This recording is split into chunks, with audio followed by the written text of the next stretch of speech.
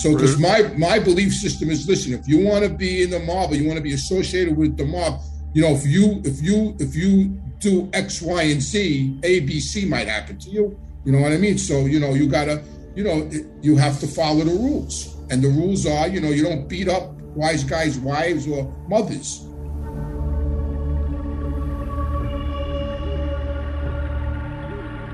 So in the 70s, I used to run around with Neil's son, Buddy, Della Croce. Neil was the underboss of the Gambino family. I was very, very tight with his brother.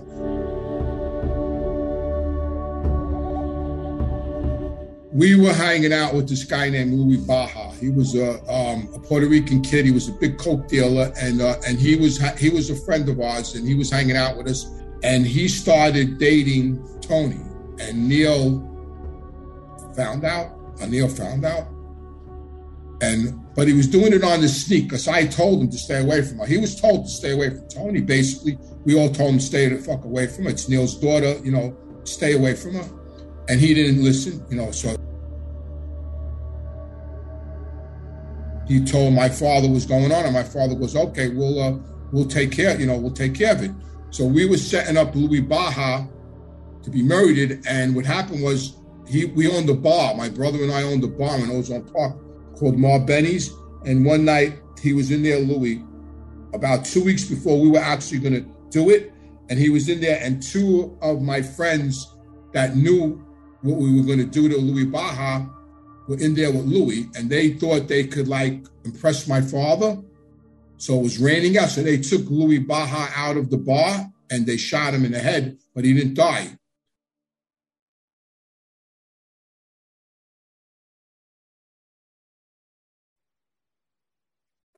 All right. So as many of you know, I was recently on tour with Michael Franzese, and he spoke very highly about Anthony. Anthony has been on his channel. He's been on DJ Vlad's channel. I've watched all his stuff, and it's going to be an epic podcast with some mind-blowing stories.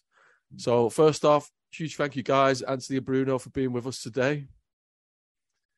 And we like to start out in the thick of the action rather than just going back to where you grew up and all that stuff. and the story that stuck out to me the most was like a scene straight out of The Godfather, was how your brother-in-law was executed. Are you okay to take the viewers down that path first, please, Anthony? Definitely, yeah. Yeah, it's a big part of my story. I mean, it changed my life, actually. Not at that time, many years later. Actually, it changed my life. Yeah, my brother-in-law, Frankie, his nickname was Kiki. He was a tough kid. He was from the neighborhood. His parents came from Italy. He was an armored truck robber. He had a partner named Peter Sicaro, who was also another dangerous kid. And, they were mobbed up. They did some time for armored truck robberies. They committed a few homicides together. And they were two dangerous kids. And my sister started dating him. And at that time, when she started dating him, Danny Marino, who was a captain in the Gambino family, came to see us and advised me that to have my sister not socialize with him because he's a bad kid, and tell my sister to stay away from him. So I told my mother and my sister what Danny said, but my sister, she didn't want to hear it, and she continued dating him. And eventually they got married. He introduced her to drugs. They started doing some drugs together. And like I said, he was a dangerous kid. So then at one point, my sister became pregnant, and they had a baby. I was actually in treatment at the time because I had a little problem with cocaine, and I was addressing my issues. I was in a treatment center, and my sister had a baby shower, and the next morning I called up my wife, who lived upstairs, because we lived upstairs from my mom. My mother lived on the first floor, and I was on the second floor. I called up my wife to see Alice, to see how the party went. And she says to me, "You don't know what that son of a bitch did. I heard screaming last night, and I ran downstairs. He was choking your mother. She was on the floor." And I said, "What do you mean he was choking my mother?" And she says that he ran up a bar tab for like $700 or $800 after my mother had already paid for the party. And when the owner gave my mother the bar tab, my mother said, "What is this for?" And he said, "Your son-in-law was buying everybody drinks, and he told me to give you the check. So when my mother got home, he confronted her and he attacked my mother, and my wife had to jump on him. She scratched his face in a whole big scene, and then he ran out of the house. So I was, like I said, I was in treatment. So when I got out of treatment, I went right to see my father's partner, Tony Lee, who was a made member of the Gambino family. He was my father's partner because my father was in prison. And I went to see him and I told him, this Frankie beat my mother up. And he says to me, I know. Just like that. He went, I know. I said, what do you mean you know? I said, what do you mean you know? What are we going to do here? And he said, we're going to kill him. And, and that was fine because that's the life that we lived. And I said, all right, so what are we going to do?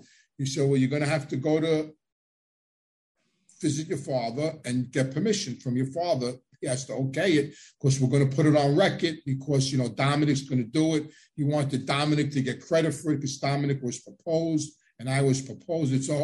It's funny how in the mob there's protocols to commit a murder. Because it's a sanctioned thing, it's work, it's part of what you do. So you have to get permission, you have to put it on record, it has to go to the boss, and the boss eventually has to okay it, because if they don't okay it and you do it anyway, then your life on the line, because homicides bring heat and it's a whole big procedure. So the first step was I had to go visit my father. So I went to visit my father and I told him what happened. And he says to me, what does he think, I'm dead? So I said, no, he don't care. He's a bad kid. He just don't care. I don't know what he thinks. So I told my father what the plan was, and he said, do it. And he okayed it. So I went back to New York, and I told Tony Lee my father okayed it. And at that point, Tony Lee sent for Jeannie Gotti, who was a captain at the time of the Gambino family. And we told Jeannie what happened. And Jeannie said, okay, I'll go tell my brother. And he went to John, who was the boss, John Gotti. And the next day or a day later, Jeannie came back and he told us his brother okayed it. And his brother, was very close with it. John was very close to us. We have a different relationship with him. We knew him when he was a kid. He really loved my mother and he loved my father, of course. And so he okayed it. And then we put a plan together. And you want me to explain the plan? Yeah, on this channel, we like to get as much detail as possible. Some of our guests, they say, I'm going to cut a long story short. And I'm like, no, make it long. Yeah, so like I said, he was a dangerous kid. It couldn't have been like we couldn't just roll up on him on a street corner and gun him down in the street like you see on TV. He was a dangerous kid. He really had to be done. We had to really reel him in and make him feel comfortable because, he was a killer. He was dangerous. And so we put a plan in place where he was a thief. We knew he was an armored truck robber. Like I said, he was an armed robber. That was basically his thing. He was a thief. So we planned. We told him that Tony Lee knew of a safe house of drug money in South Ozone Park. We don't know how much money was in there, but we know that it's where the drug dealers keep their money. So we told him that, and then we told him Tony wanted to explain it to him, and then we sent for this guy Tommy who had a boat, and after the murder they were going to take his body out on a boat and dispose of him in the Atlantic Ocean. So what happened was we told him about this score, that we had a safe house that had money, and Tony Lee wanted to speak to him. So I called him up the day before and I said, listen, Tony Lee wants to meet you tomorrow morning at Cafe Liberty. He wants to tell you what's going on with that situation I told you about. He says, all right.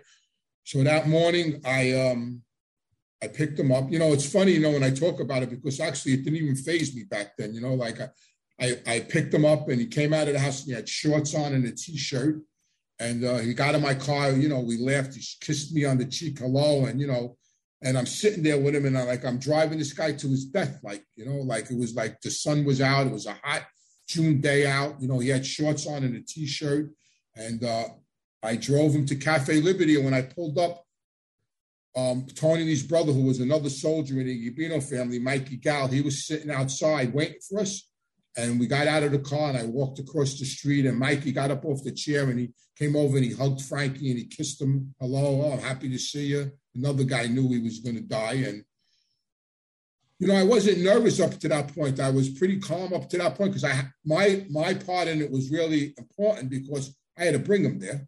So I had to stay really calm and I couldn't let my hand be known because if he had any kind of inkling, anything could have happened. So my job getting him there was to keep him calm and, keep him, so I got him there and I didn't feel anything until I walked in the door and he was in front of me and he walked in and Mikey was on the outside and the door locked from the outside and the door closed and I heard Mikey lock the door.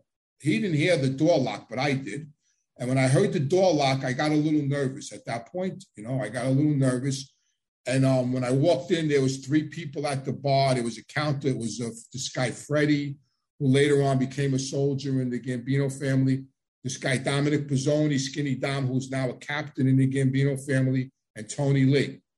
And they had a dish with bagels on it and coffee, and they were eating bagels. And we walked in. They all saw Frankie. They hugged him. They kissed him. Hello, we're glad to see you. This and that, blah, blah, blah. You want a bagel? And he said, no. And Tony says, all right, come in the back. I want to show you my garden. Because in the back of the club, Tony Lee had a big vegetable garden. He had a green thumb, Tony Lee. And so we went back there, He took it was like a scene in a movie, really. He took a paper bag and he walked out into the back and he was picking tomatoes and putting them in the paper bag and just talking to Frankie about, just bullshitting to Frankie. Not about anything important, just regular chit chat. And he put a couple of tomatoes in the paper bag and he goes, here, bring these home, for you and Francine, who was my sister. And he handed Frankie the bag. As we walked out of the garden, we got back into the back of the club. And as we were walking, Tony Lee grabbed Frankie by the hand and said, I want to talk to you. And I just kept on walking. And Frankie stopped and I walked out to the front. And when I walked out to the front, I looked at Dominic and I gave Dominic the nod. And Dominic reached underneath the countertop and he took out a revolver and he put it behind his back and he walked into the back. And then I just heard pop, pop, pop, pop. I just heard a couple of shots. And then I looked and I saw Frankie laying on the floor. And Dominic came out and he looked at me and he goes, this fucking guy don't want to die. And he put more bullets in the gun and he went back in. And then as I was looking, I saw Dominic just pop, pop, shot him a couple of more times.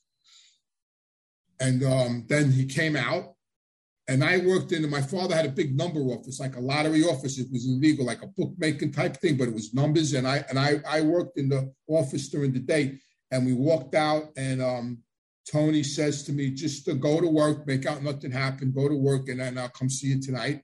And I left. I went to do my regular routine and they took his body and they put it in a sleeping bag, which I had bought the day before, and they put him in the trunk of Dominic's car. So I went to work that day. And then a couple hours later, my sister called me to tell me Frankie never came home. Where is he? I said, I don't know. I dropped him off on the corner. He made a phone call and I don't know where the hell he is. So I had to go by our house and I went by our house that night and his parents were there. And I actually took his father to go. I mean, this is how insane the mob is, right? I actually took his father that night to go look for him, knowing that he was in the trunk of the car. So I took him. And then the next day, I wasn't on the boat, but Tony Lee, I knew that. The next day they took him on this guy, Tommy's boat, and they took him out into the Atlantic Ocean and they wrapped him up, and Tony Lee punctured his lungs and cut open his stomach because they didn't want him to float up to the top, and they threw him in the ocean, and he's never been found. He hasn't been found. I mean, they never found his body. And then that was in '88, and then in '05, I got indicted for the murder. All right, Anthony, we've got a few questions on this story then, because it is one of the most fascinating stories that's ever been told on this channel. I'm interested in getting a bit more detail. So when you're leading him to his death, how fine-tuned do you have to be into his senses, and how fine-tuned do you have to be to detect any slight little change in his attitude to what's going on? Well, first of all, when I got in the car, I made sure he had no weapons on him, and he didn't. And how I knew that is because of the way he was dressed. He had just a little white T-shirt on with shorts on, shoes, no socks. So I knew he had no weapons on him. So that right away was good. Yeah, I had to be fine-tuned because I had to bring him there no matter what. I couldn't say even if I picked up on something, I would have had to get him there and then had to some way let them know that something's up. But as long as I stood calm and I just act naturally, everything would go smooth. And I could tell by his expression, he underestimated me. That's what it was. And I knew that. I knew he underestimated. I knew he felt that I wasn't maybe. And then I'm not saying this, I'm not proud of it. I'm just saying I think he didn't think I was capable of that because he thought he was a tough guy and everything. So I think he sort of underestimated me. So it made my job a little easier, if that makes sense. And so I know as long as I stood calm and just carried on a normal conversation with him, I had him. And that's what happened. And I had him and I brought him there and I walked him in. Bruno? Yeah, that was a very good question, Sean. I have a second part to that. So he had to know what he did, you know what I mean, prior. So by him being hypersensitive and you kind of giving him the, the laid back attitude, going on the boat, doing whatever you're doing, that had to make him feel a little more calm. But in your opinion, Anthony, he had to know what was going on at some point. And, he didn't give any type of, inclination that, he knew he was in some kind of trouble for what he did? Well, I don't think this is what happened. Was my mother never told my father. My mother was scared of him. This is what happened. So there was more to the story than him just beating up my mother. Prior to him actually laying hands on my mother, he was shaking her down for money. He was taking her to the bank. There was other incidents that happened. And she was in fear of him. And she was in fear of him hurting us, me or my brother. So after the incident happened and I found out, my mother, I could see she was a nervous wreck. And at one point I told my mother, Ma, what's wrong with this Frankie? And she went, stay away from him. He's crazy. He'll hurt you. Just forget it. So she was in fear. So she never told my father. I think he just felt that we didn't say anything to anybody. I think he thought we were scared of him. He knew he didn't think my father knew, because when he first started dating my sister, his partner, Peter Sakara, told him, listen, this is Fat Andy's daughter. You better think about twice dating this girl. But that's what he did. He also dated before my sister, Sonny Francise's daughter. He dated Michael's sister before this incident. And he dated Danny Marino's niece before this incident. So his pattern was to date wise guys' daughters or relatives, because I guess he felt that was a shell for him. So I think he underestimated me. I think he never realized my father knew because of the fear my mother lived in. Because I'm telling you, he showed no inkling of where I was taking him. He was laughing. The way he was dressed, he had no weapons on him, and he walked in there with a smile on his face. So I think he just underestimated the whole situation and really believed that he had my mother wrapped up. And he knew Alice told me, but I don't think he thought I would take it any further. So Anthony, the more I hear the story, the more I'm convinced it's that classic scene out The Godfather, the abusive brother-in-law. What makes these people think they could get away with beating up women and being abusive to the mom of someone who was so prestigious in the mafia as your father? What is going through these guys' minds to think they can get away with that disrespect? He had a drug issue. I think alcohol played a part in that evening. You know what I mean? I think he had a few drinks in him that night, but he just thought he was invincible. Listen, he knew the deal. So, the reason why he died was he knew the deal. He knew that he was married to Fat Andy's daughter. He knew she was my sister, and he knew what my father was capable of doing, even though, but maybe he felt my father was in jail and he couldn't put it together.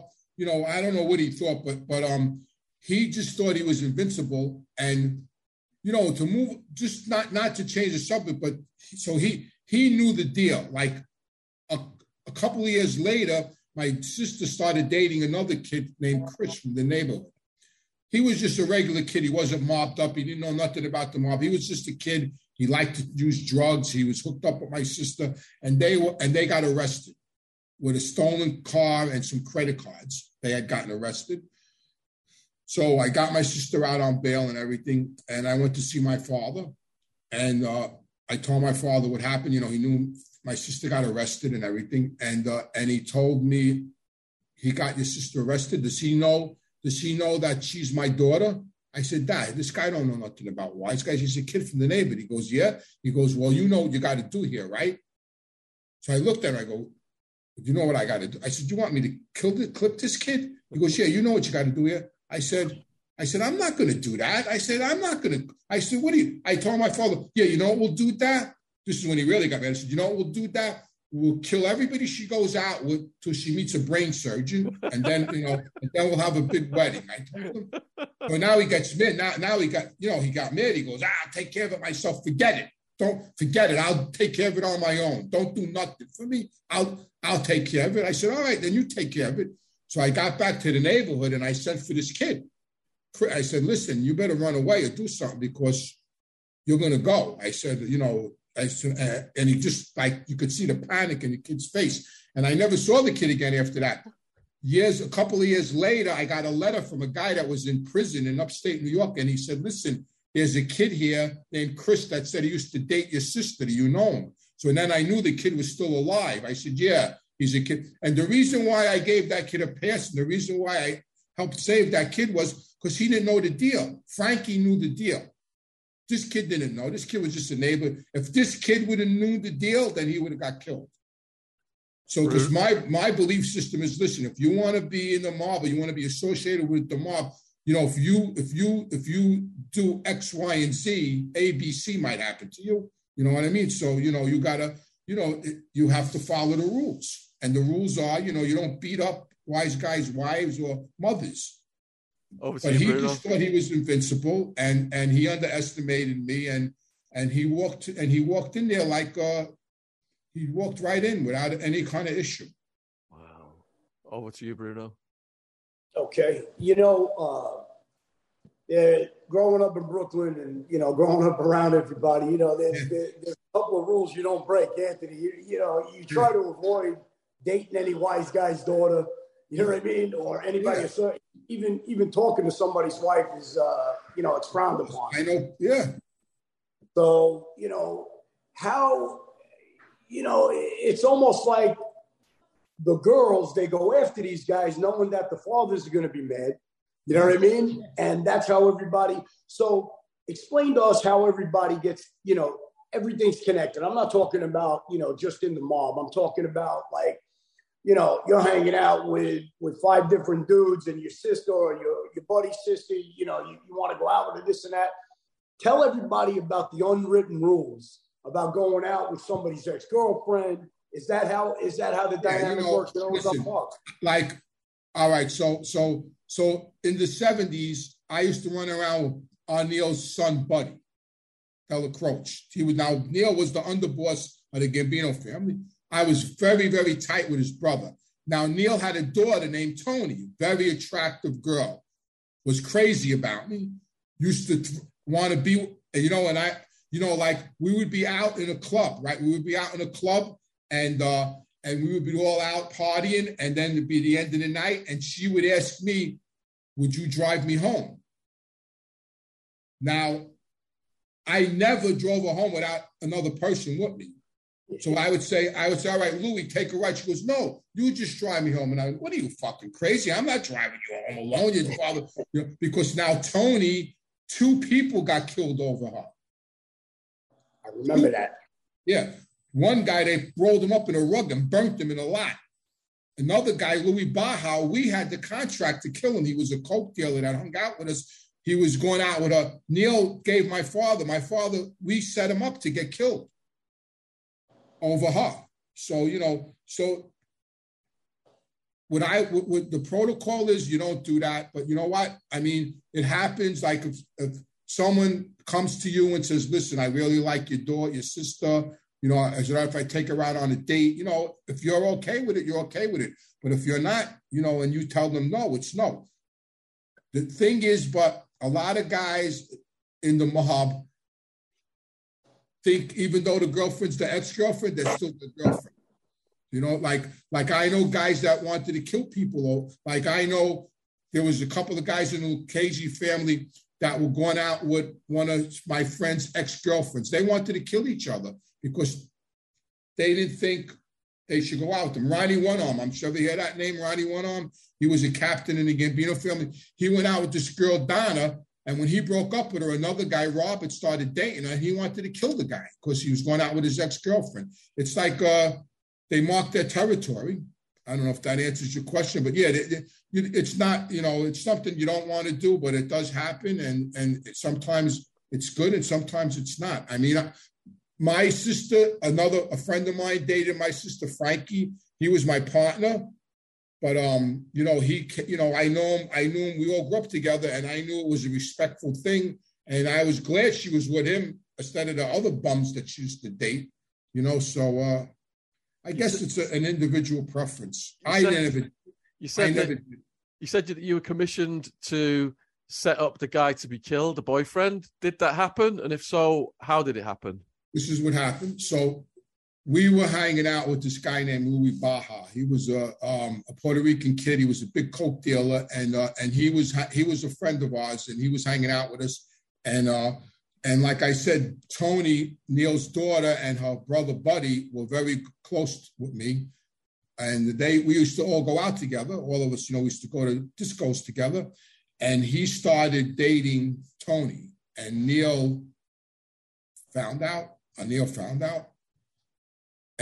But he was doing it on the sneak because I told him to stay away from her. He was told to stay away from Tony, basically. We all told him to stay the fuck away from her. It's Neil's daughter, you know, stay away from her. And he didn't listen, you know, so he did it on the down low.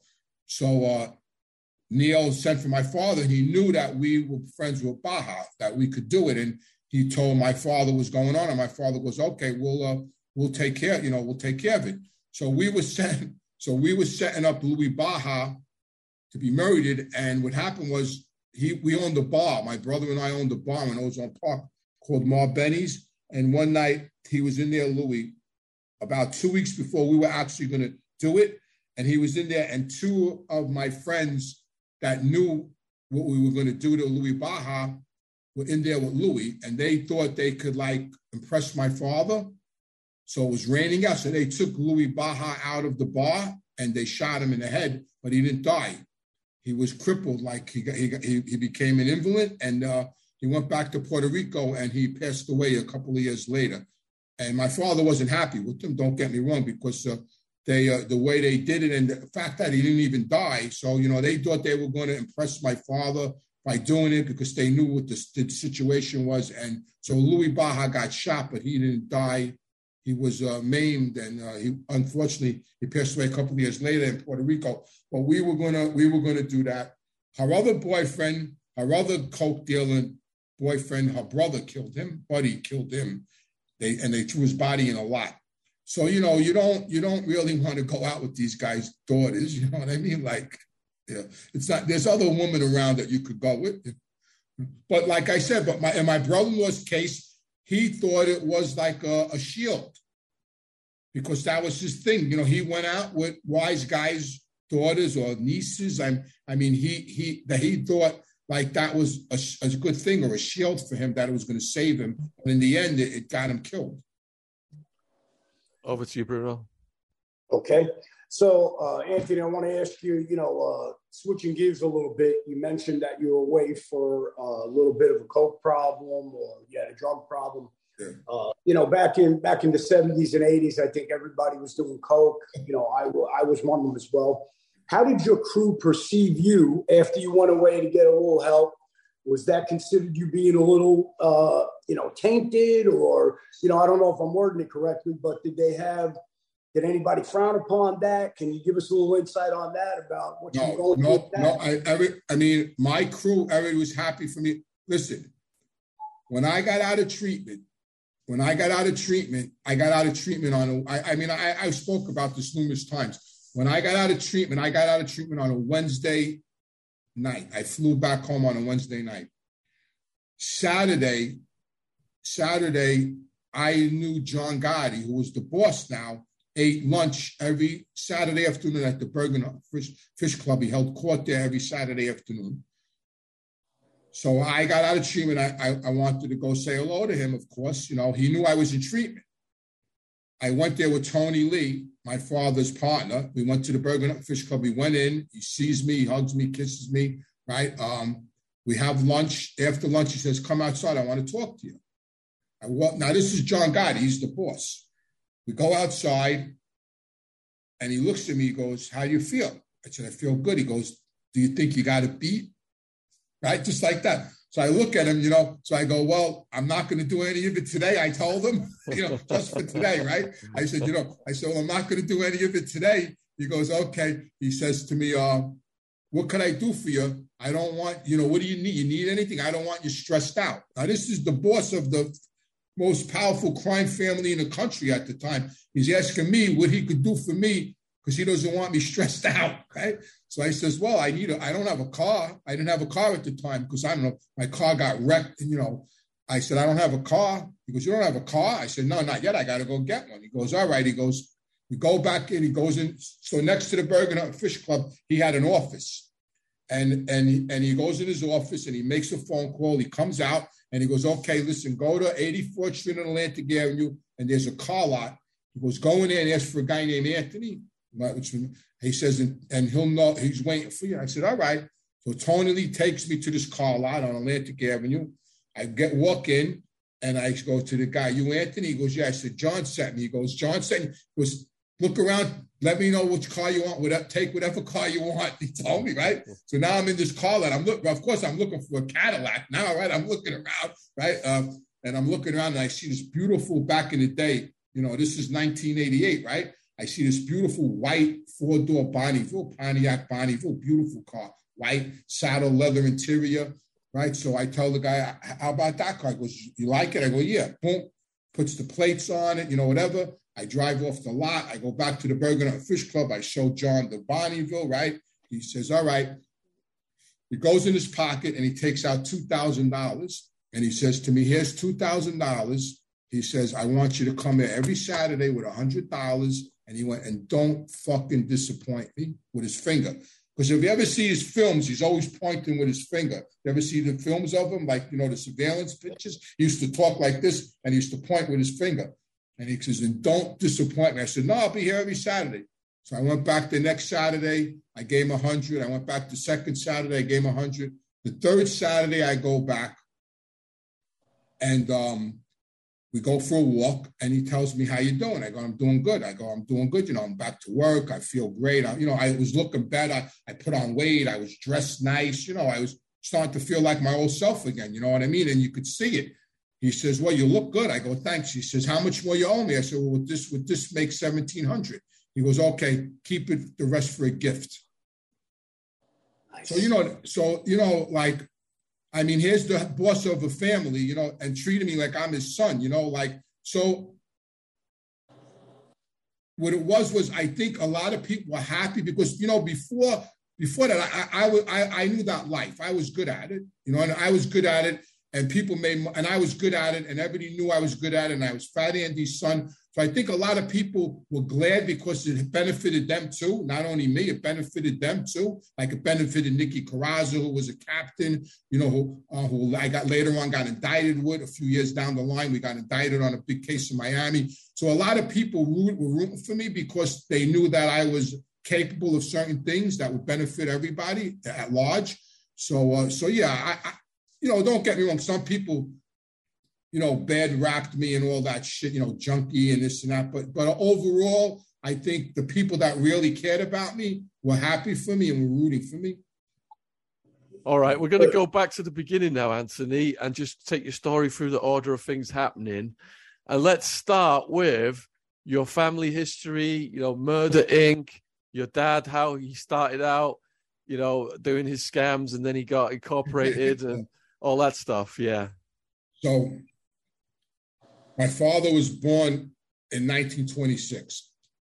In 1932, his father passed away. My grandfather, he got hit by a trolley car in Brooklyn, and he died in the street. He bled out in the street. So now my father was 8 years old when his father died. At that point in time, my father's friends, my father lived in East New York, which was a very mobbed up neighborhood.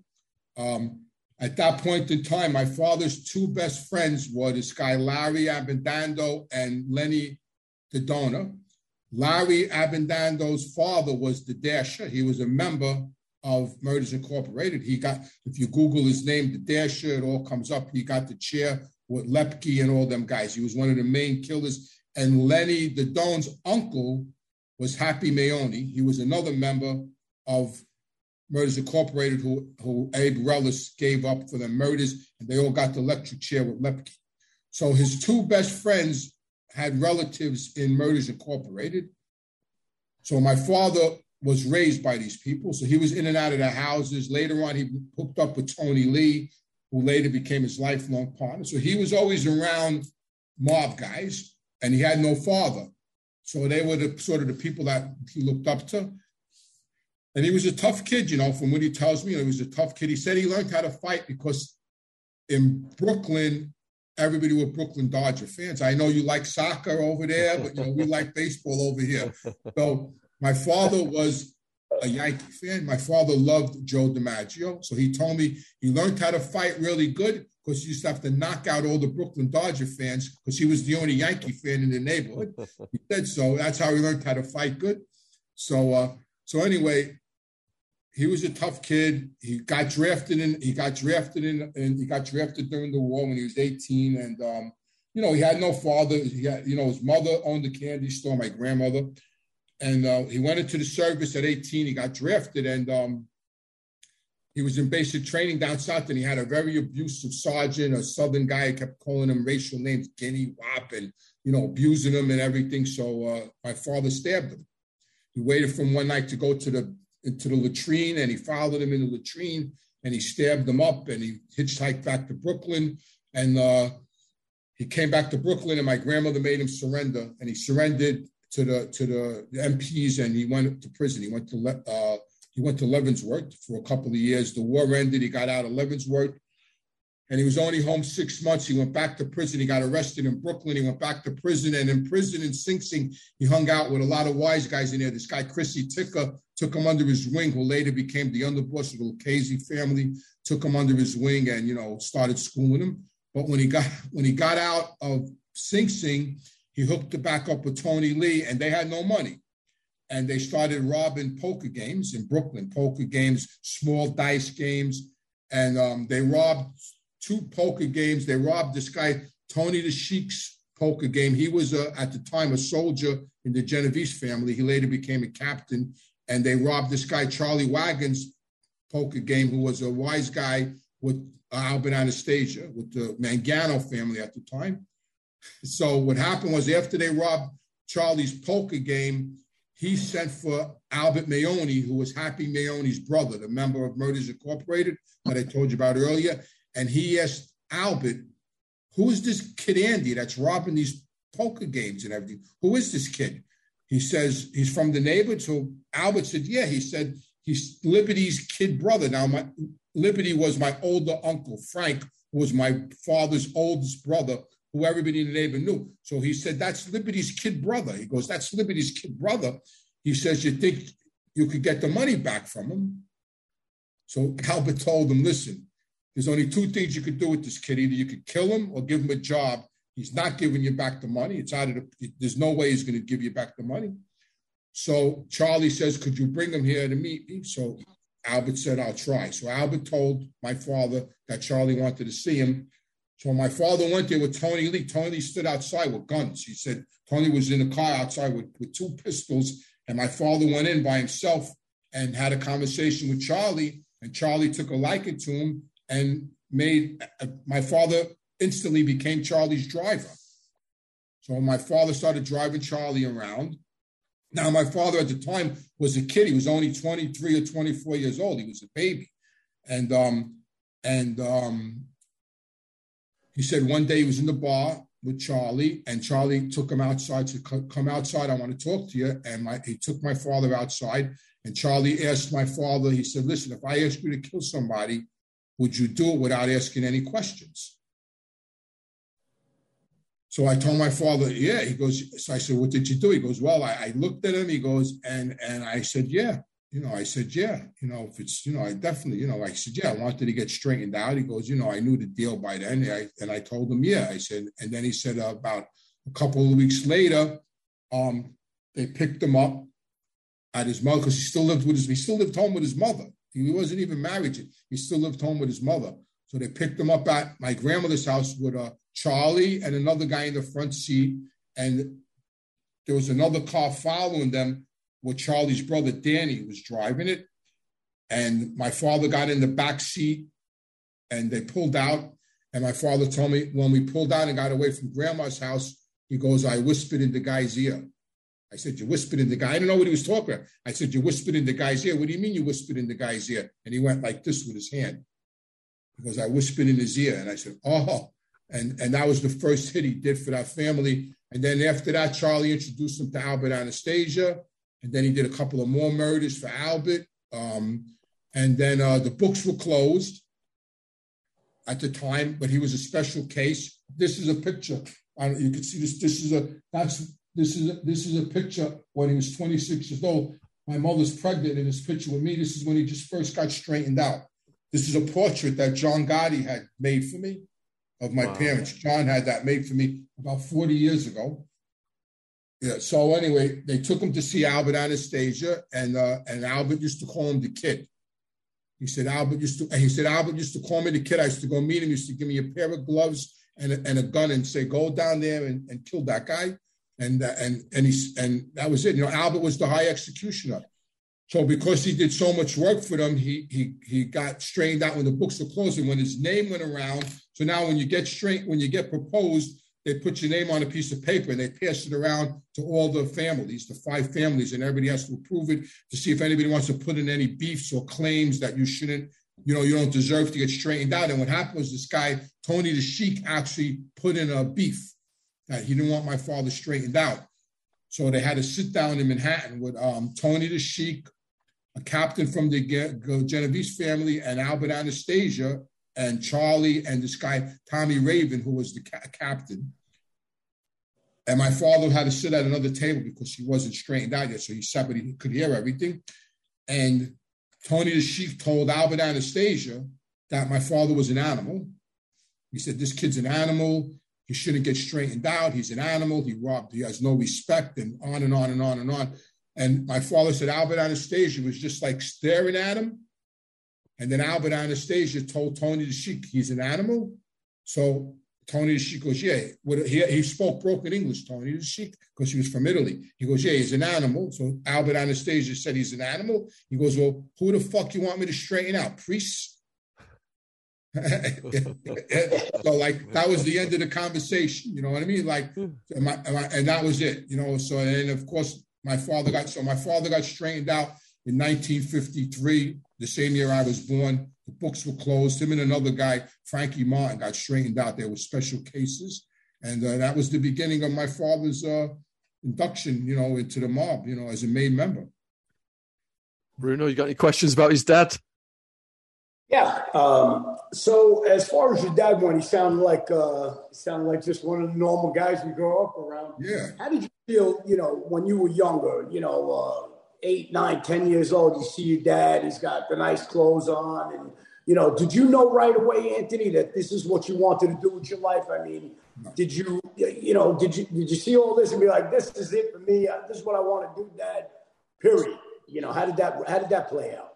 So when I was a kid, like 7, 8, 9 years old, I didn't know what he did. I knew something was different, but I didn't know what. I knew something wasn't right. Not in a bad way. I just knew something was different. Like he was not home the same hours as my friends' fathers. And, he would take me with him on the weekends to bars he owned and how he got treated. When he walked in, he was like a celebrity, and people would stick money in my pocket. And, I had the run of the bar, like nobody told me nothing, so I always knew there was something different. Even when I went to school, like, you know, you go to school and the teacher, you know, you have that one day, like, what does your dad do for a living? And you got to get up in front of the class and say, my dad is a fireman, you know, like, you know what I mean? Hope you're enjoying this podcast. There's a word from our sponsor, Rocket Money. The other day, I had to cancel 3 Amazon Prime memberships. I had a personal on the UK Amazon, US Amazon, company account, US Amazon, UK Amazon. Do you understand how hard it is to cancel these bloody things? That's why Rocket Money makes these things so much easier, formerly known as Truebill. The app shows all your subscriptions in one place and cancels what you don't want for you. Rocket Money can even find subscriptions you didn't know you were paying for.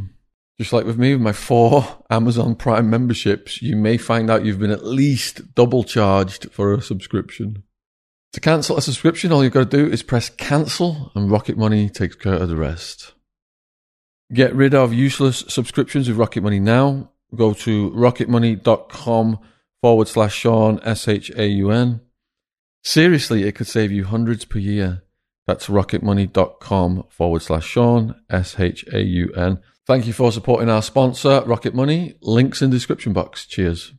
So like I had those days. So I would ask my father, Dad, tomorrow I got to tell the class what you do for a living. You know, what do you do for a living? And he would look at me and say, tell them I work in the dry cleaners. I press clothes. Now I knew that wasn't true, even though I was 8, 9 years old, but I said it anyway, but I didn't know what was true, but I knew that wasn't, but I didn't go any further. Like, well, that's not what you do, Dad. I just didn't say anything. And that's what I would say. And because he would say that, because he was partners in a couple of dry cleaning places with this Jewish fella that was around him. So he did own a couple of them, and he was on the books there as, you know, no-show jobs. But I knew that was bullshit, but I would run with it anyway. When I was about 13, I left the block, you know, because back then in New York, you know, we all hung out on our block. You know what I mean? To a certain age, you know, everything was done. You know, we played all the games, stickball in the street, Ringolevio, everything was stoop ball, everything was on the block. There was no internet, you know, it wasn't like today. Everybody sits in front of a fucking TV or looks at a phone. We were in the street all day.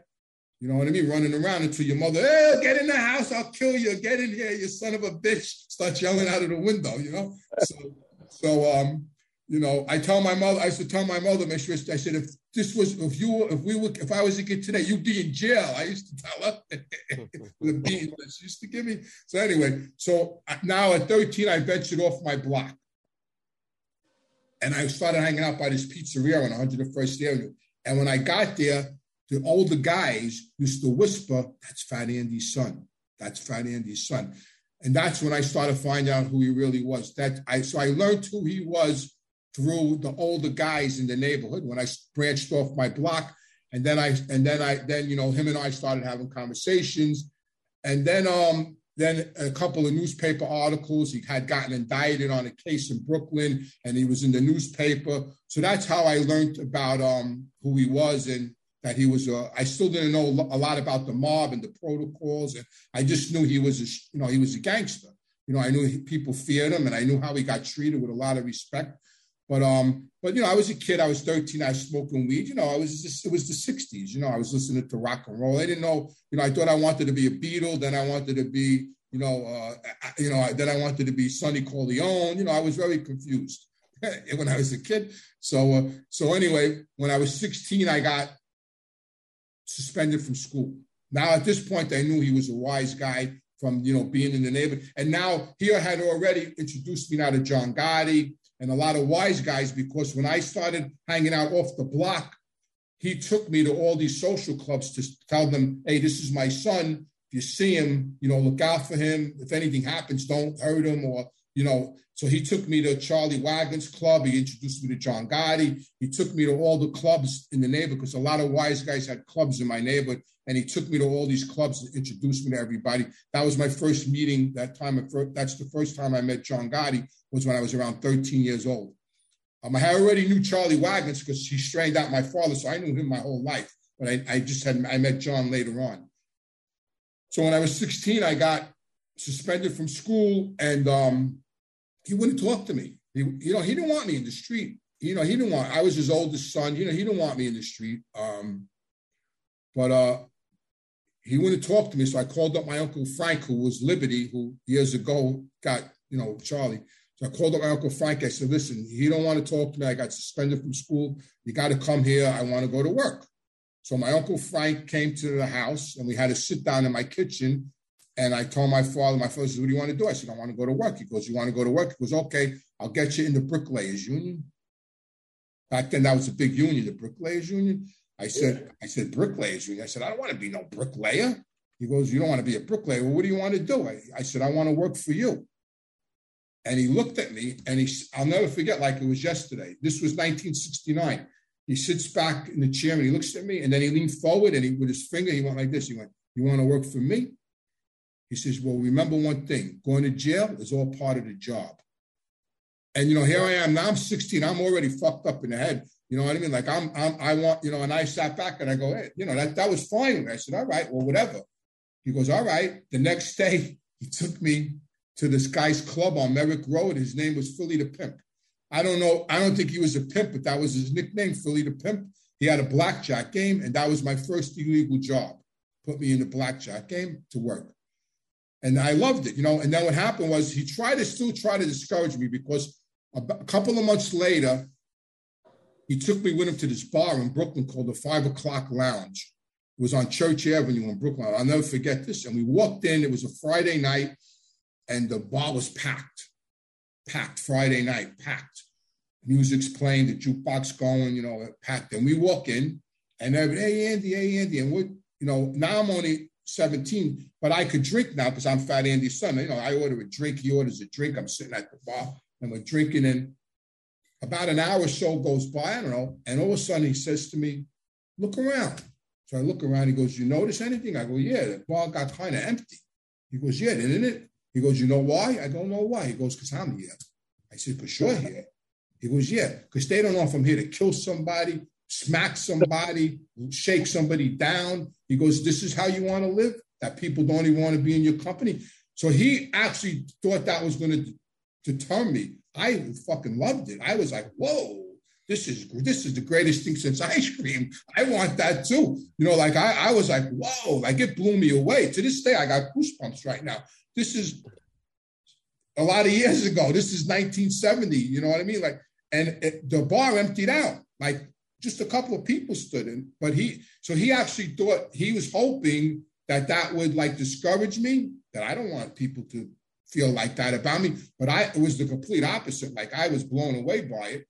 And then and then he just kept on putting me work. Then I went to work in dice games, crap games. Then he started schooling me about the mob. He started taking me. Then he took me to Mulberry Street. I met Neil. I started meeting all the captains, and I met Neil, the underboss. And I started going to the Ravenite. I started hanging out with Neil's son, Buddy. Then I started getting arrested. And then I went to prison in 78. When I went to prison in 78, a couple of days before I turned myself in, they had a big party for me at the Ravenite, a going away party at the Ravenite. It was like in the movies, like in Goodfellas. So I get dressed up, a suit and tie. Me and my father, we got all dressed up, suit and ties. We get in the car, we pick up Tony Lee, we meet my father's crew, Nicky Carrazza and all these guys who later on became big names now. They're bosses, consiglieres. My father straightened all of them out. They were all in his crew at that time. They were kids.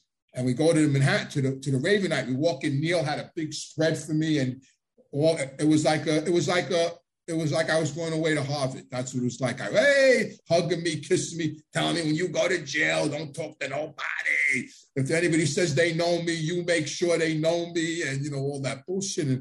And it was like when we had a party for me celebrating that I'm going to prison. So here I am, 23. I just got married, and I'm off to prison. You know what I mean? For the first time. And that was the beginning for me. So earlier on, Anthony, you mentioned that the question was put to your father. If you were asked to kill someone, would you do it? You've been described as a Gambino hitman. You've already talked about some murder conspiracies. But going back to when the crimes escalated to the level of homicide, did that question, was it presented to you? And how did you mentally adjust to be engaged in a murder conspiracy for the first time? It wasn't presented to me that way. The first time I was involved was, like I said, with Louis Baja. So my father came to me and said, listen, we're going to Louis Baja's got to go. He's something to that effect. He goes, Louis Baja. And like I said, why? And he said, because, Neil with Tony. And I said, okay. It wasn't presented to me like, do you want to do this? You know what I mean? Or could you do this? Or are you okay with it? So I guess he just knew I would be okay with it. I don't know. It wasn't presented to the same way Charlie presented it to him. It was presented it to me like, listen, Louis Baja did what we told him not to do, and now he's got to pay the price. So we're going to set him up, and that was it. The next time it happened, before my brother-in-law was with this guy Bobby Glasses and this guy Frankie Gish. They killed two guys in a bar on Jamaica Avenue. Pete Gotti's daughter was in there, and they had a meeting in the bar. I was sitting there, and John Gotti, my father, Pete Gotti, Angelo Quack, and Johnny Caniglia had a meeting in this bar, and they were talking at a table, and then my father called me over, and he said, sit down, and I sat down, and he looked at me, and he goes, listen, because Frankie Gish, I was in business with him, he said, Frankie Gish got to go. I said, all right. And then they told me the plan that he was going to meet me and Johnny Caniglia was going to shoot him. So I just got thrown into these conspiracies nobody really asked me if it was okay. Basically, my father just assumed that I was his son and I was going to go, I wasn't going to not go along with it. So I just got thrown into him. And it was, and it was okay back then. Listen, them things didn't faze me back. I went out for dinner with guys knowing like they were going to die that week, and they were sitting at the table with us, and I knew that, they were going to die that week. And they were only out to dinner with us because, we wanted them to, not see it coming, and they, were sitting there. Here I am sitting at a table with guys eating dinner. And I knew like Thursday, this guy was going to get killed. But that's the life, that's the life. Sammy the Bull talks about, as he talks about it a lot, like about the murders he committed, and I feel the same way he feels. He goes, listen, these people knew the deal. They knew the deal. They knew that, this is the mob and this is what happens if you do the wrong thing. So, they steal from you. They do whatever they do with it. So, my father used to tell me, whoever he killed deserved to get killed. But I mean, that's just maybe how we justify living that way in our own head. You know what I mean? Like my father used to tell me, murder only counts when you get out of bed in the morning and go kill somebody and then come home and have dinner with your family. He goes, that's work. He goes, if you're drunk and you do it or you do it out of anger, he goes, that's murder. So it's just, that's the way it is. I don't know. I don't even have a word to, what is it? It is what it is. Part of the job description. Yeah, right. Yeah. So I want to switch gears a little bit, and I want to ask you, said you went to the joint in 78. Is that correct? Yeah. First time?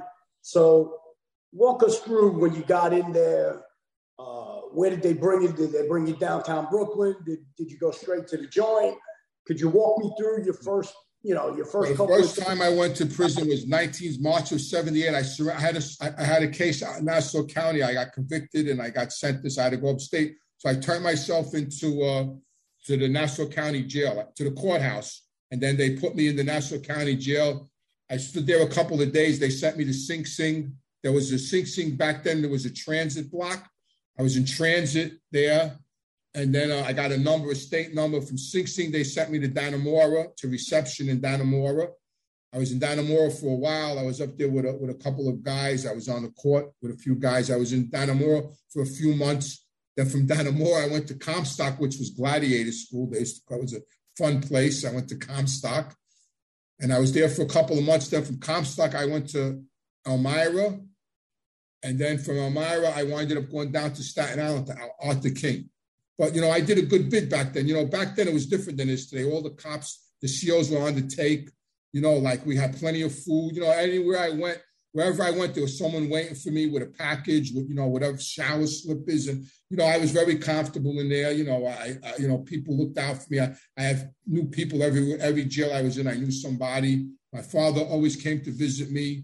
That was always an event when he came to visit me because the COs and everybody knew who he was. And it's funny because I was in Elmira and the inmates jumped the CO and they broke his arm. So they locked us down. They locked down the whole prison. And beknownst to my father, he came to visit me that day. So I'm in my cell. I'm in my cell, right? And two COs come, because now the whole prison is locked. Two COs come to my cell and go, listen, your father is in the visitor room and he don't want to leave until we bring you down here. Now they're scared. They go, oh, yeah, what do you want from me? They go, listen, we're going to bring you down there for 5 fucking minutes and then you're coming back. I said, all right. So they cuff me up. Right? They bring me out of my cell, boom, boom. And I go in the visiting room, and there's my father. I said, what are you doing? He goes, what am I doing? So he just sees me for a couple of minutes, and then he leaves. He wouldn't leave. That's how they were like, oh, shit, what are we going to do? They figured he'd wait for them by the house or something. So they brought me down. So anywhere I went, back then the COs had one. I'll tell you, it was so good for jail. When I was in Art to Kill, Tommy Bilotti, who got murdered with Paul Castellano, he was good friends with my father. So he comes from Staten Island. So where Art to Kill was, he had a bar and grill up the road from Art to Kill where all the COs used to go there. He used to send me buckets of tomato sauce with steaks in them, and the CO used to bring me them, and he used to send me them from his restaurant, Tommy Bilotti, that got killed with Paul Castellano. So I was very comfortable then. It didn't really faze me. Then I got out in 80. I was going back and forth to Florida with my father, and he got arrested in 84. He went to prison. And then I went away. I got clean in 88. I committed the murder. And then in 89, I got arrested again. I got arrested for a state RICO for numbers to policy business that I ran with my father. I got indicted in 89, and then I got re-indicted again in March of 90. I got re-indicted on another case. So I had 2 state cases. I put them all together, and I got a 1 1/3 to 4. I went away in 91 for 16 months. I got out in 92, October of 92, and I started making a lot of money then.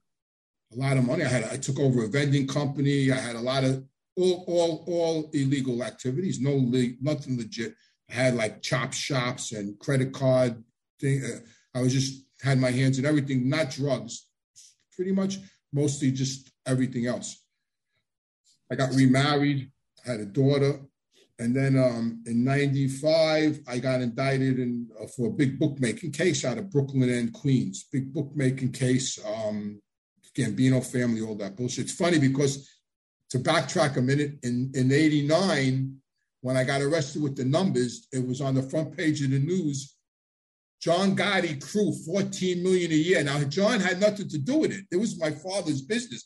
John had nothing to do with it. So when I get out on bail, I go to the Bergen Fish Club, and of course, I walk in. He goes, "Hey, where's my money?" I go, "What money?" He goes, "We made $14 million last year. I didn't get 10 cents." I said, "Yeah." I said, "You think it's funny?" I said, "I'm going to go back to jail. You want to break my balls? Where's my money?" He was breaking my balls. "Where's my money?" He goes, "We made $14 million last year. I didn't get 10 cents." Yeah.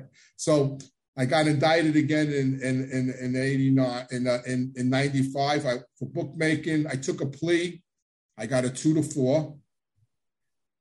While I was in prison doing that bid, I got indicted by the feds in Miami with Nicky Carrazza and Lenny DiMaria, all captains on a big RICO case with a murder conspiracy and Shylock and extortion. I got indicted on a big case in Miami. The marshals took me to Florida. I took a plea. I got 10 years. And then I wound up going back to the state. I finished that. I went back to the feds. I did 5 years in the feds. I was cellmates with the Westwood. I don't know if you ever heard of the Westies, that Irish crew from Hell's Kitchen. Yeah, Burks guys. Evan Kelly was my cellmate for 4 years. Yeah. I said, "Tom, saw you more in your underwear than I saw my second wife in her panties." I used to tease him all the time. Yeah. So he was my cellmate. He was a good guy, Kevin Kelly. And then I wound up getting 10 years. I wound up doing 8 years and 3 months. I got out in 04. I was supposed to get straightened out again. And then I got indicted for the murder. And then in 2005, I got arrested in front of my son's house by the feds for the murder. And then a year later, I decided to cooperate. Like, I was done, and that was it. Let's go back, Anthony. Could you take us through the day you became a made man? I never got made. I got proposed. Oh, so was that frustrating for you then, not to become made? Well, you know what? This is what happened. So in 89, I got proposed, and I got arrested and went to prison. I got out in 92. I was supposed to get straightened out again, and I got arrested again because my father was still alive. Tony Lee died in 93. Then my father I was waiting to get straightened out, and I got arrested again. When I went to jail again. When I got out in 2004, they sent for me. Nicky Carrazza's guy, Lenny DiMaria, sends for me, and he tells me, listen, we passed your name around again. Everything's approved. He says, this is the situation. He goes, you could go on sit-downs.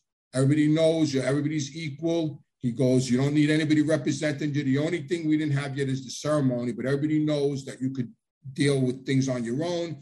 And then he started telling me who's who. This guy's a captain, and he started schooling me on what I needed to know. So basically, I had the respect of a wise guy because they sent word out that I could go on sit-downs and everything, but they just didn't have the actual ceremony, which is common. The ceremony was supposed to be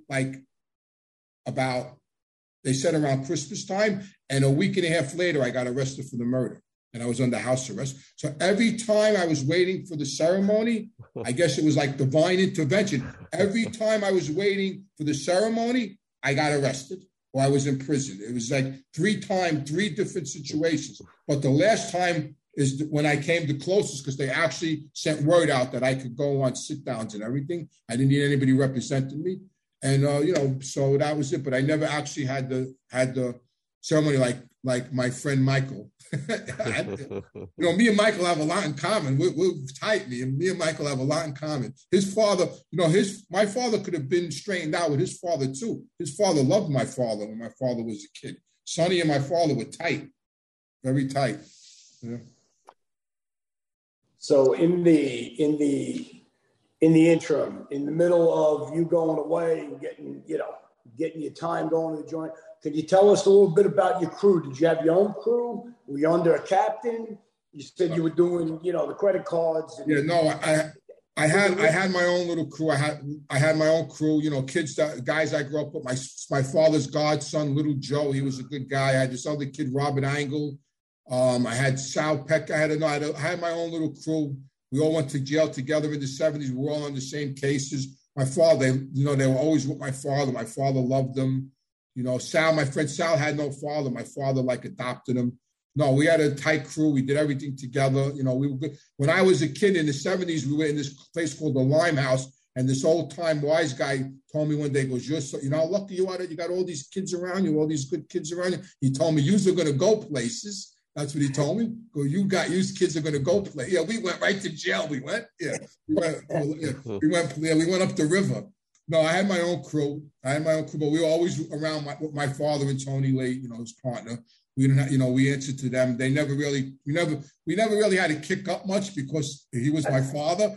You know what I mean? So a lot of other guys were jealous. You know what I mean? Like his guys, like my father's guys, the older guys were a little jealous because, we didn't really have to kick up anything because he wasn't going to take money off me, my father. And his partner loved me. His partner, was like my second father.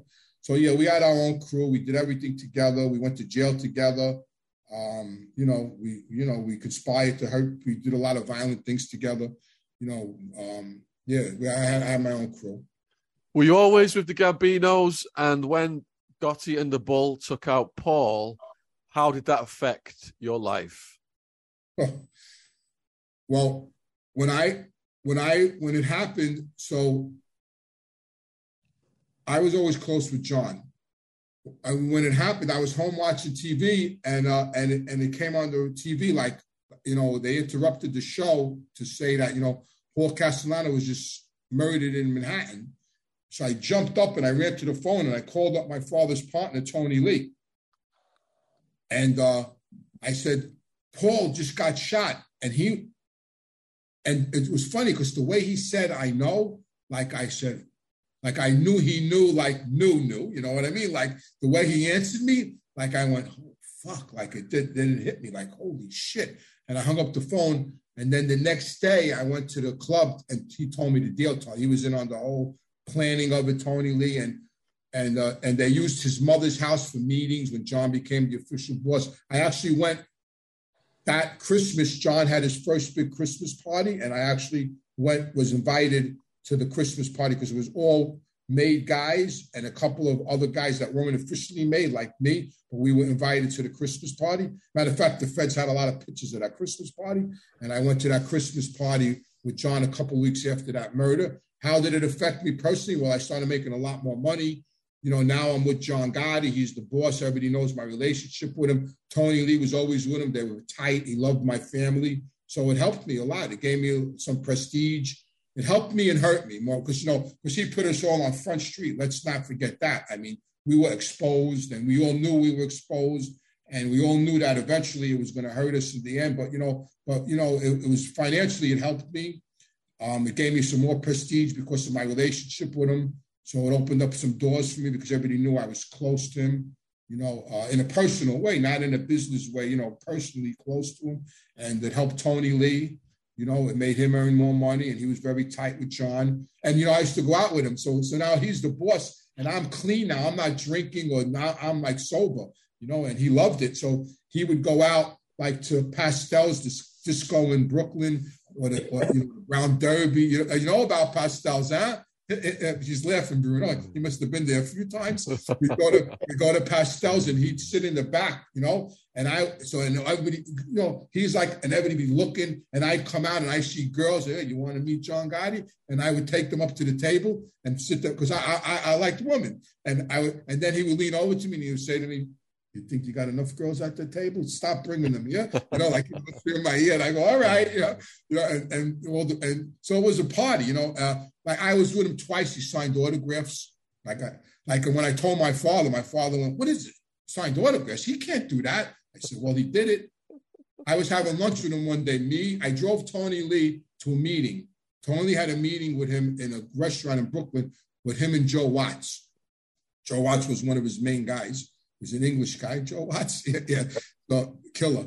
Yeah. So so it was Tony Lee, myself, John Gotti, and Joe Watts, and we're having lunch. And a young couple, walked up to him and said, "Oh, Mr. Gotti, we read about you. We saw your Time magazine, because Andy Warhol wrote that thing and, the picture of him. We saw, could you give us your autograph?" And he went, "Yeah, sure." And he gave them his autograph, and when I told my father, and then another time we were walking on Mulberry Street and some people walked up to him and he gave them his autograph. So my father says, "What do you mean? Hey, he can't do that." Like the old timers didn't like it. Me, it didn't really, I didn't feel any way about it. My father didn't like it. And Tony Lee, he really didn't like it. When we got in the car, is he fucking kidding? How dare him sign an autograph? What is he kidding? Like Tony Lee was like, "Whoa." I said, "All right, calm down. You're going to have a heart attack. Relax." So, it definitely helped me and it hurt me because you know what?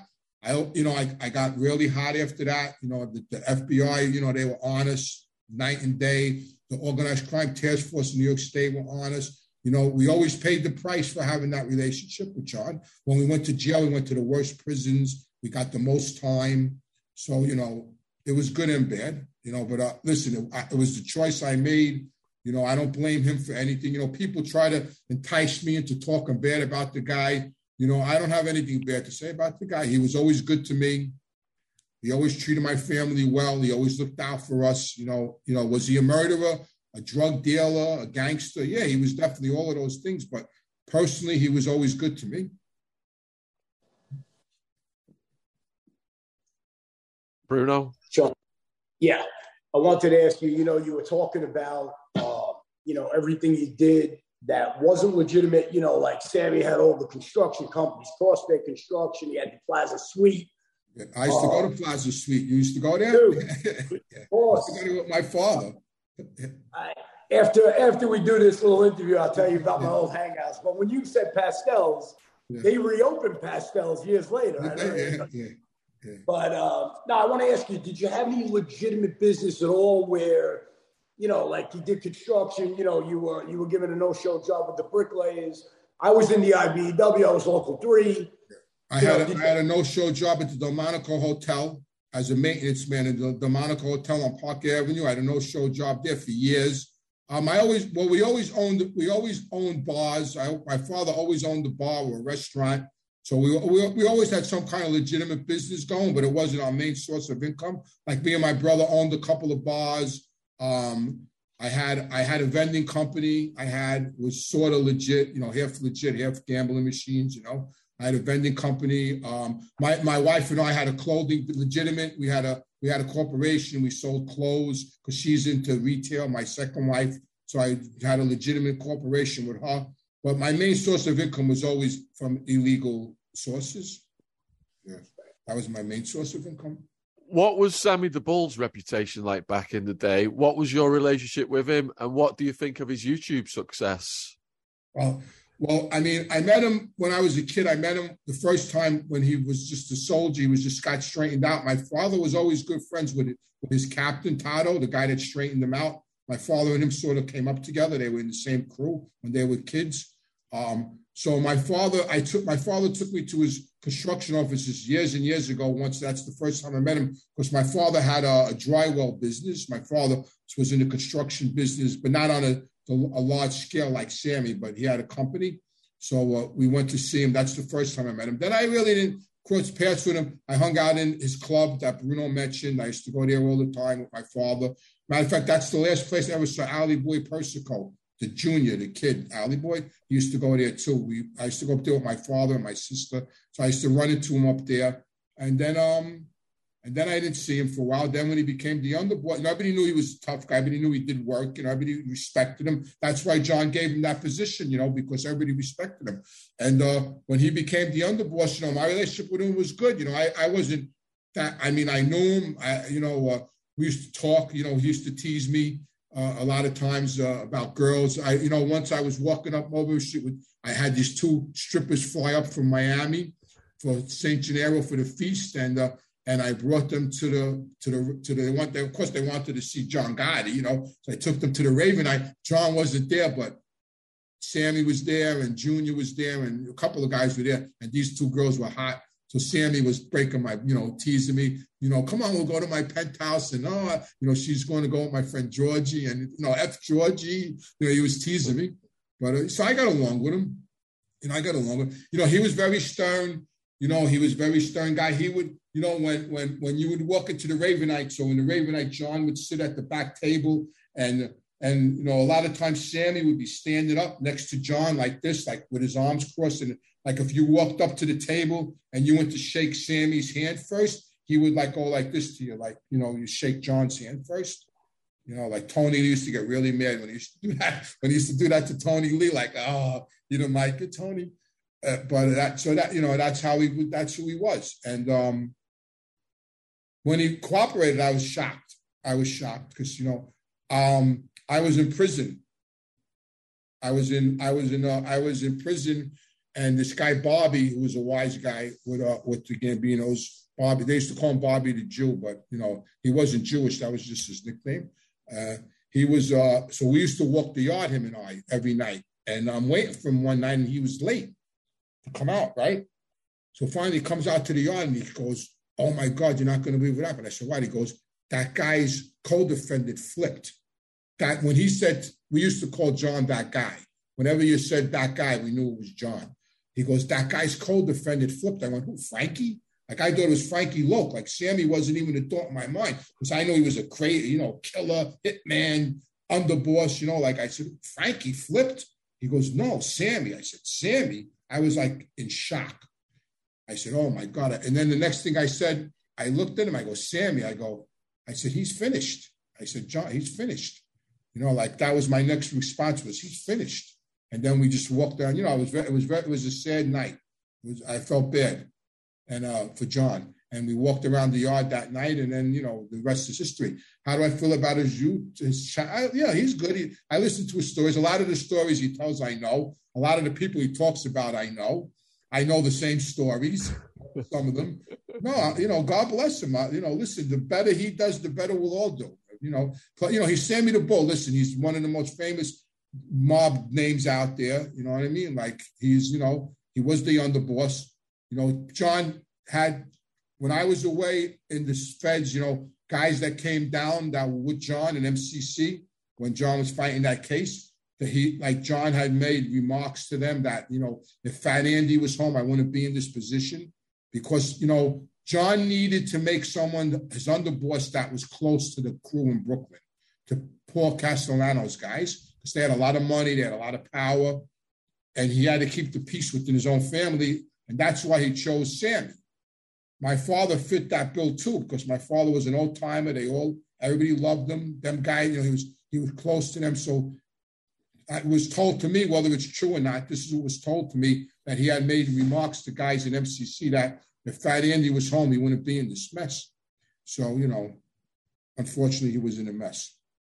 But I'm happy for Sammy. As long as he don't talk bad about me, he can do whatever he wants. Yeah, he's a great storyteller, and I urge people to go and watch his channel. I mean, Francis and Gravano, the two of the main channels I go to watch the old mafia stories. Michael's great. Michael, he's, I love Michael. He's a good guy. He's got a good heart. You know what I mean? He helped me. I did his show. He texts me all the time. We text back and forth. We may come over to England together. Hopefully that will work out. So yeah. But Sammy. Sammy. Michael's completely different personality than Sammy. Sammy. Sometimes he thinks he's still the underboss. I'm sure Michael agrees with that, right? Sammy sometimes forgets that he's not the underboss anymore. Over to Bruno. Yeah. So now, we talked a lot about, where you were, what you did. One remark I want to make, I was surprised when you said, your father's from East New York. That's Lucchese down there. I was surprised that he went over to the Gambinos, but you explained that, and that made sense that he got picked up. Yeah. I want to know now, Anthony, what are you doing now? What's going on with your life now? I know you say you're remarried. What do you got going on? How's your life going now that everything is, So what happened was, after I made the decision to cooperate, which was a very, very tough decision. It took me, it was very hard. But after I made that decision, so I was living in Michigan, and I got a call from a friend of mine that ran a drug treatment center, and he offered me a job as a counselor. And he said, but I would have to go back to school, and they would pay for the school. So I says, why do you, what makes you think I could be a counselor? He says, well, because of your life experience, because you're in recovery, you're clean a lot of years. He goes, you know how to stay clean. You changed your life. You're not a criminal no more. You have a lot to offer. I told the owner of the treatment center your story. I didn't tell him everything, but he thinks he also thinks you'll be a good counselor. So I decided to do it. So I packed up, I got in my car, me and my cat, and I drove to another state, and I went to work in this treatment center. I went back to school, and I became a counselor in a treatment center.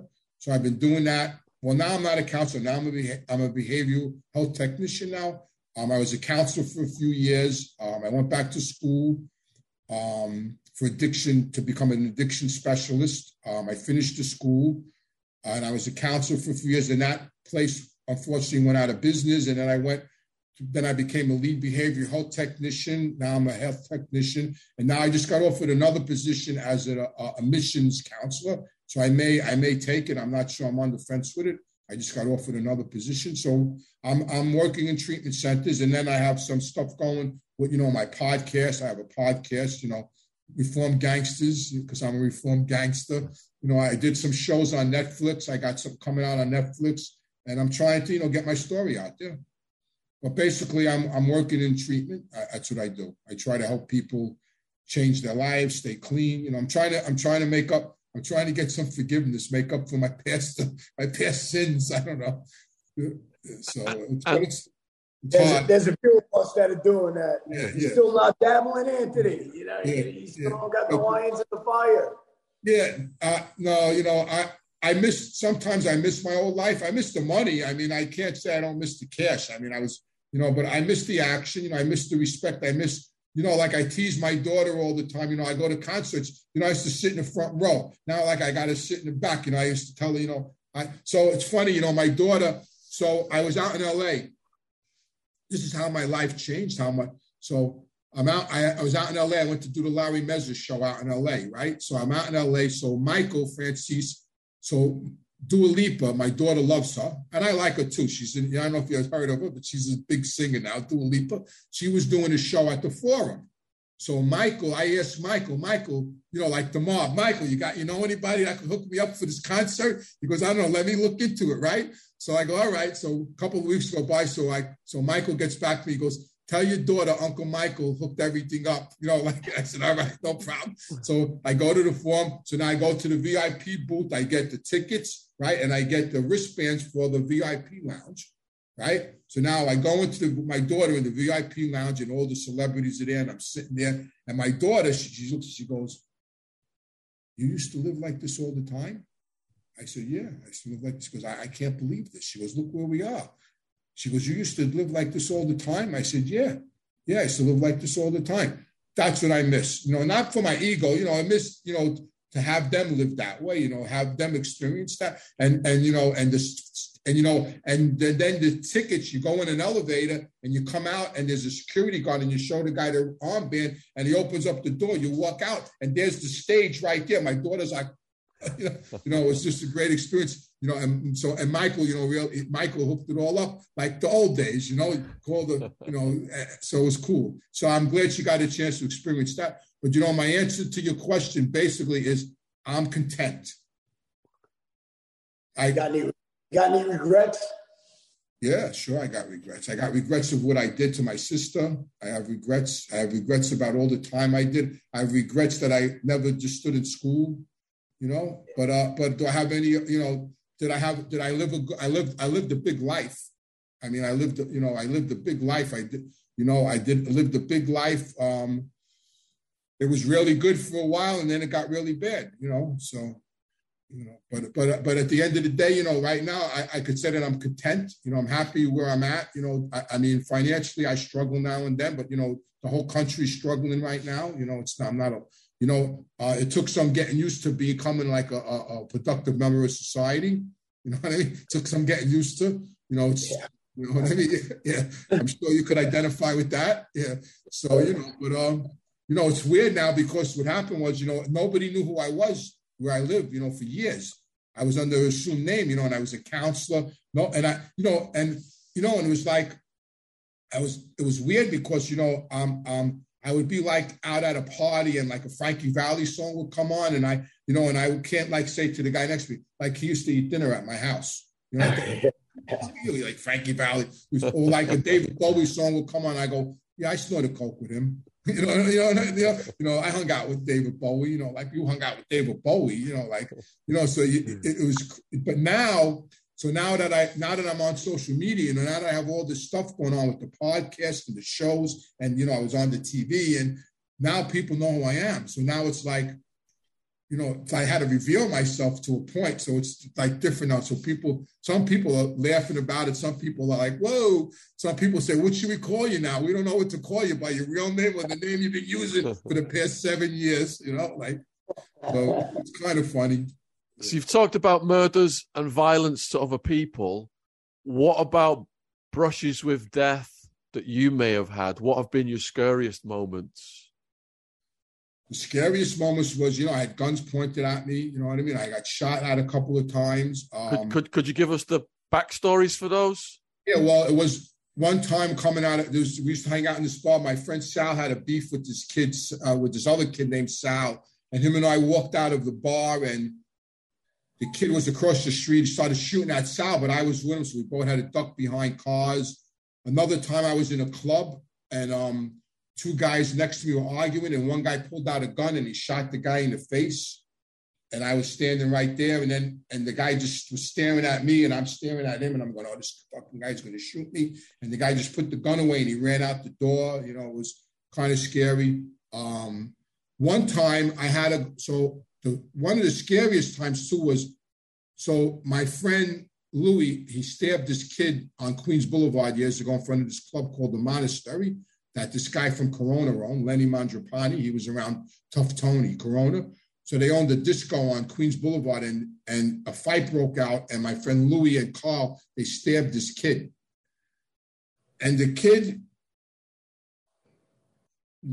went to the hospital, and then this kid, Gregory, got in touch with me, who lived on the Lower East Side. He was with, his father was a wise guy. His father was Eddie Dolls, that was his nickname. His father was a wise guy with my father's family, the Gambinos. And he knew me, Gregory, who he had later on got murdered too. He came to see me. He goes, listen, these kids want $2,000. Otherwise, they're going to give you, this kid's going to give your friend Louis up. They could stop him. So you want to go see them and give them the money? I go, yeah, I don't want Louis to get arrested. So I don't know if you ever saw that movie, The Gangs in New York. You ever see the movie, The Gangs in New York? Sure. The DiCaprio. You know them tunnels on the Lower East Side? Well, them tunnels are still there. Yeah, still 5 points. Right, yeah. So I went there, and now they took me in those tunnels. And I'm walking in them tunnels. I'm going, what am I, out of my mind in these tunnels? You know, and they took me in these tunnels, and that's where I met these kids in them tunnels. That was a little scary moment for me. Another scary moment was me to get arrested was Neil's son and his cousin, Sally, had shot somebody. They killed somebody, and they came into a diner in downtown Manhattan, and I was with them. And 2 cops walked into the diner, and Buddy handed me a gun under the table and said, here, hold this. And I took it. I didn't know they just shot somebody with it. And I put it in my pants because the cops didn't know me. They knew him. And I walked out, and I got rid of the gun. 2 days later, my father comes downstairs in the basement, because I lived in the basement, and he tells me, what did you do the other night? I go, what are you talking about? He goes, I saw Buddy, and he told me, oh, your son did me a big favor the other night. Is there something wrong with you? I go, what was I supposed to do? Tell him, no, I didn't know he shot somebody with the gun. You know, so that was a little scary. Yeah. But, yeah, I had some brushes with that. But, you know, shot at, I got hit with, you know, bottles in the head. One time a guy tried to stab me, and he went to stab me, and the kid, this guy, Sally Minicello, there was a ceramic ashtray on the bar. He hit the guy with the ceramic ashtray, and the guy dropped the knife. We had a big sit-down over that. My father had a big sit-down with these wise guys from Mulberry Street. Of course, this kid was with one of them, this guy, Doc Philly, Black Phil, they used to call the guy, and we had a big sit-down because the kid tried to stab me. What was the conversation at the sit-down like? That's a good question. The conversation at the sit-down was, my father wanted to kill the kid that tried to stab me, and Philly, the guy that was sitting down from me, said, well, he wants to apologize. So he goes, oh, so in other words, if my son was dead in the coffin, he's going to come out up to the coffin and apologize to me? You know, so so the kid wasn't there that tried to stab me, but Philly, the guy that sat down from, wanted to get him to apologize, and my father wouldn't accept the apology. So I never really saw the kid anymore. You know what happened? That was in the early 70s. In 1979, I'm in Art to Kill. This kid rolls into Art to Kill. Scared to death. Now I'm there, scared to death. Because now I'm there, I got the whole place locked up, right? Right. I'm living in a 5-man room with 4 murderers and me. People used to tell me, how do you sleep in that room? I feed them veal cutlets. My father brings them veal cutlets every week. Yeah. I feed them veal cutlet sandwiches.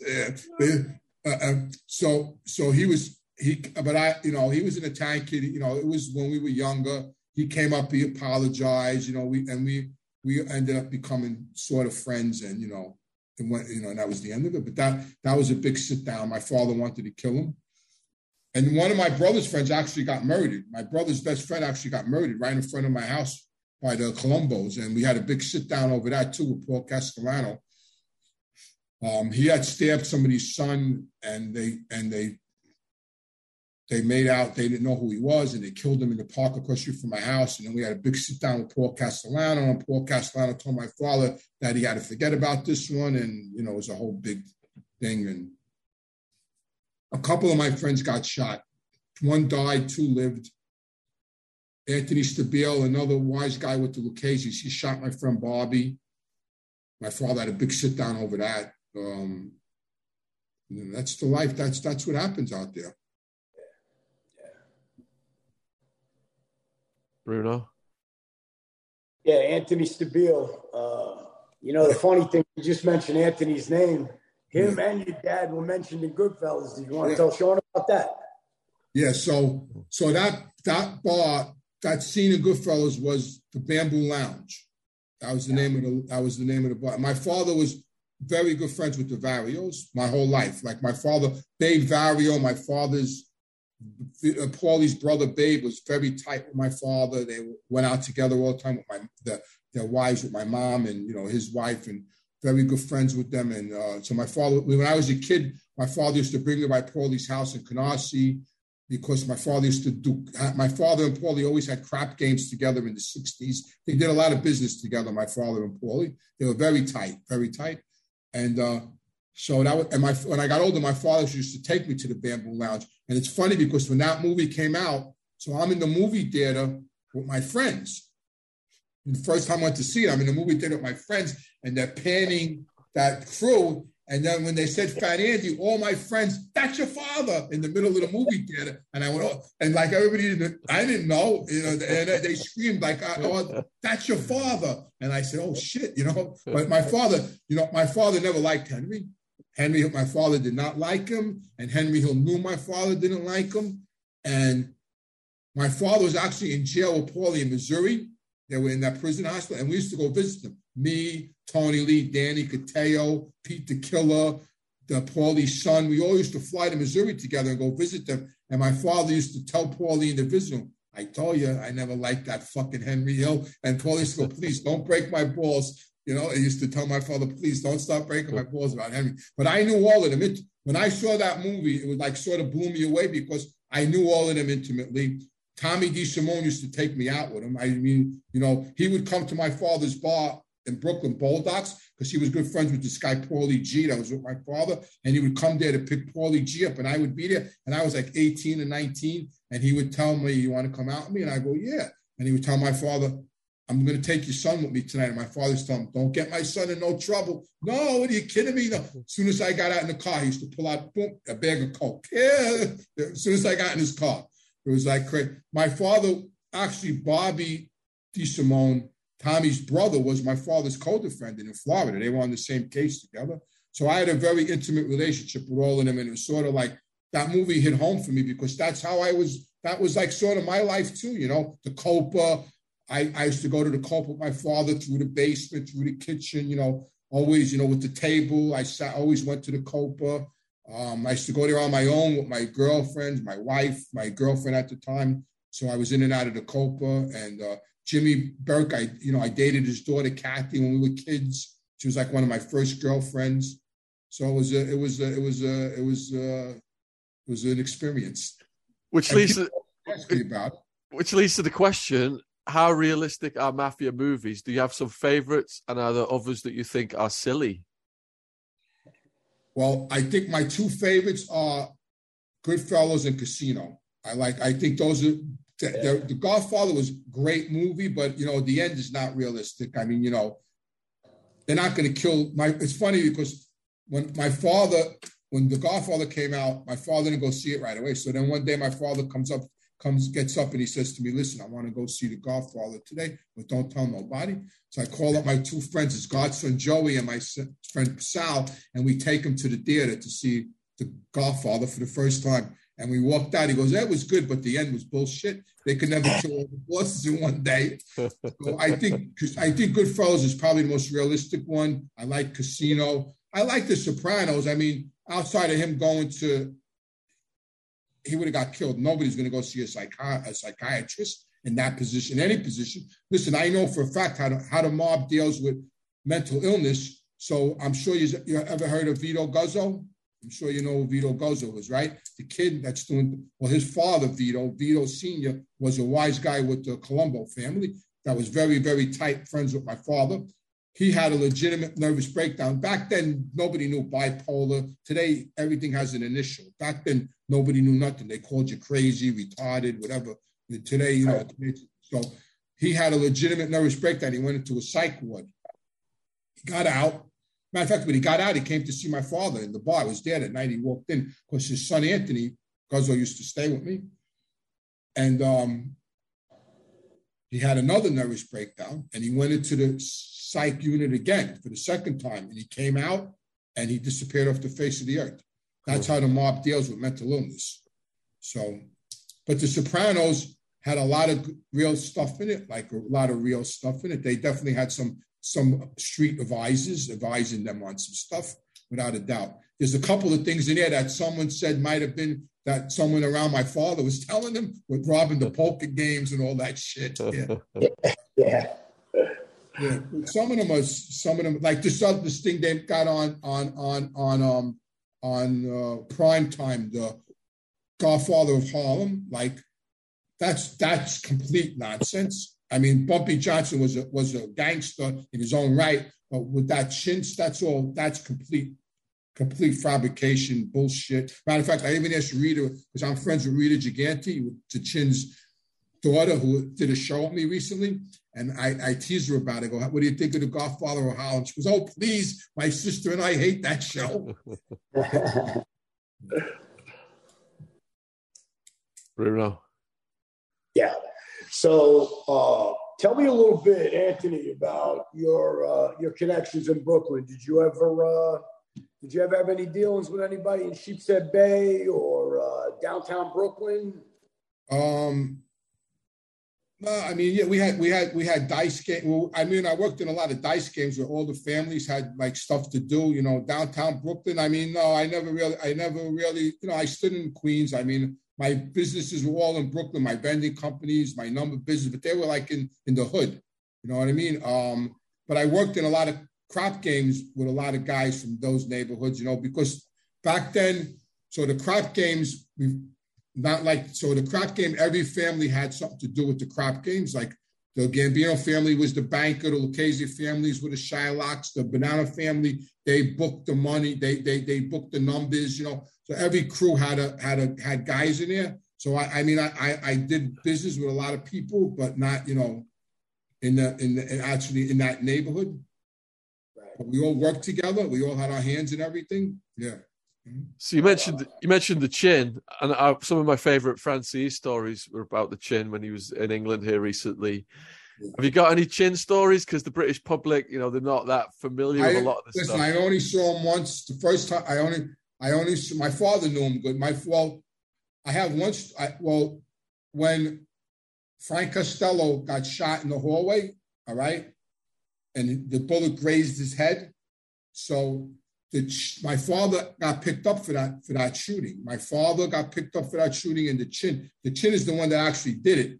But my father fit the same description as the Chin, short, stocky, dark hair, and they actually took my father to that hallway, the homicide, the detectives, because there was a witness or whatever. And they made my father run up and down that hallway, and then they let him go. So my father's telling me to stop. I just lost you. Oh, it's all right. Keep going. I got to change my battery. So my father said they took him in for that homicide, that shooting, because they took him in back then for everything. And they let him go because the Chin is the one that did it. And I told my father, after he told me the story, I said, you sure you didn't do it? He goes, no, I didn't do it. I said, what do you mean? He goes, if I did it, he would have been dead. He told me. I said, oh, shit. He goes, I would have never left that hallway if he would. He said, I would have never left that hallway if he was alive. So the first time I saw the Chin, my father had to go to the club on Sullivan Street to meet somebody. So I went with him. And we came out of the club, and I saw him across the street. He had a robe on, and he was talking to somebody. So I told my father, I go, what is that guy standing over there talking to that guy with a robe on? So my father said, that's the Chin. I said, that's the Chin. And as we were walking to the car, he looked up and he saw my father, and he just, nodded to my father, hello. And my father, nodded back to him. And we got in the car and left. I said, that was the Chin. He goes, yeah, it was the Chin. He walks around with a robe on. He said, he makes out he's crazy. But that's the only time I saw him. My father met him a few times. My father knew him from, when they were younger, from the 50s. My father knew him. But I had some incident. I knew his brother. I had an incident with his brother. I had a wise guy around him threw a punch at me. This guy, Dom DeSailor, John Gotti sent me this. John Gotti had to send this guy money before he was the boss. So he gives me money to bring because he asked me if I know the guy. And I said, yeah, I know the guy, Dom DeSailor. So he goes, okay, listen, go to Manhattan to his club and bring him this money. So he made Tony Roach come with me. I don't know if you know who Tony Roach is. He was one of John's guys. So he makes Tony Roach call me. So I go to Sullivan Street and I walk in and he's sitting at the table and he looks up at me and he says, I said, he goes, what are you doing here? I go, John sent me. He goes, John sent you. He goes, you can't talk to me. You're not on my level. I said, listen, I'm not here to talk about levels because I'm here to give you some money. So I give him the money. It was short. He counts the money. He goes, this is what he sent you? He goes, what's he? Playing cards? He's too busy to come here. He was playing pinochle. He goes, what is he? Playing cards? He's too busy to come here. I said, I don't know what he's doing. He just, listen, Dom, he sent me here with the money. This is what I'm doing here. I'm not here to debate it. So he takes his glasses off and he throws them at me and they hit me in the chest. And I go, what are you doing? He goes, what am I doing? And he gets up and he goes to like this with his hand and I grab his arm and I twist it behind his back and I put him up against the wall and he's going, and now I'm going, Dom, don't hit me. Now Tony Roach is running. He's ready to hit him. And I tell Tony Roach, no, don't hit him. Right. And he's struggling. I go, listen, I'm going to let you go, Dom. Don't hit me, please, because we're going to hurt you. Don't hit me. And I let him go. And he goes, get the fuck out of here. You tell John. And he's ranting and raving. I get in the car. I go back to Ozone Park. I go back to the Bergen Fish Club. I walk in. Jeannie's Gotti's. He goes, what happened? I go, what happened? I said, Dom DeSiela threw a punch at me. He goes, does he know who you are? Well, yeah, he knows who I am. I met him with my father 10 times. He knows who I am. So then I tell John what happens, right? They get me in a car. They put me in a car. Tony Lee, my father, Tony Lee, Jeannie, Johnny. We get in a car. We go to Manhattan. My father was in Florida. We go to the Ravenite. We walk in. John tells me, tell Neil the story on Neil. I tell Neil the story once, twice, 3 times. I go, Neil, how many times do you want me to tell you the story? The guy threw a punch at me. Neil's going, I can't believe this. John's screaming, I'll start a war over this. Because now he's out of his mind, right? And I'm going, oh my God, right? And now they're all talking. I walk outside to smoke a cigarette. Outside, there's this guy, Mo Chink. That was his name. He was 1 second, guys. He was an old guy, mob guy, like from the Black Hand days, like old, right? And he's out there and he's smoking a cigarette too. And he looks at me, he goes to me, you know where your father is right now? I go, yeah, he's in Florida. He goes, listen. He goes, go around the corner, call your father, and tell him to come right to New York. He goes, and don't go anywhere with anybody unless your father's with you. Anybody. Tony Lee, don't go anywhere with anybody. You understand what I'm telling you? I said, yeah, I get it. I went around the corner to a payphone. I called my father up in Miami. I told him, listen, Dom DeSiela threw a punch at me. He goes, what? I'll be on the next flight. I hung up the phone. He goes, get out of Manhattan. Get out of Manhattan right now. I go, all right. I got in a cab and I left. I just left. I got in a cab and I went home. We flew in that night and he flew in on Eastern Airlines. I picked him up that night. The next day we went to the Ravenite.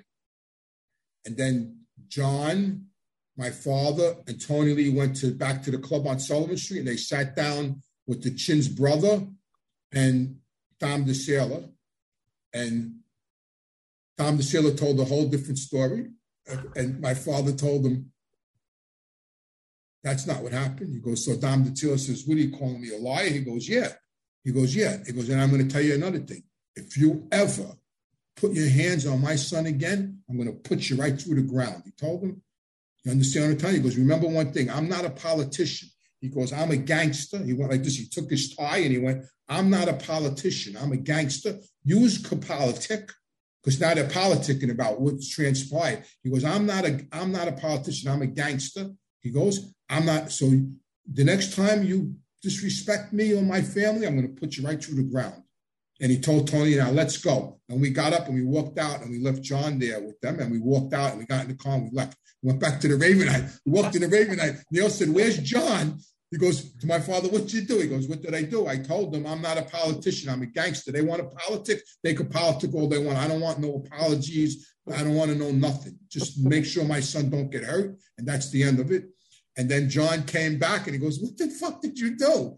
He said, and then they just laughed it off, but they straightened it all out. But it was scary. That was a little scary for a minute because, my father was out of town and, now there's all wise guys involved and captains and underbosses and, I know the protocol. This guy's a wise guy. Even though he threw a punch at me, I put my hands on him.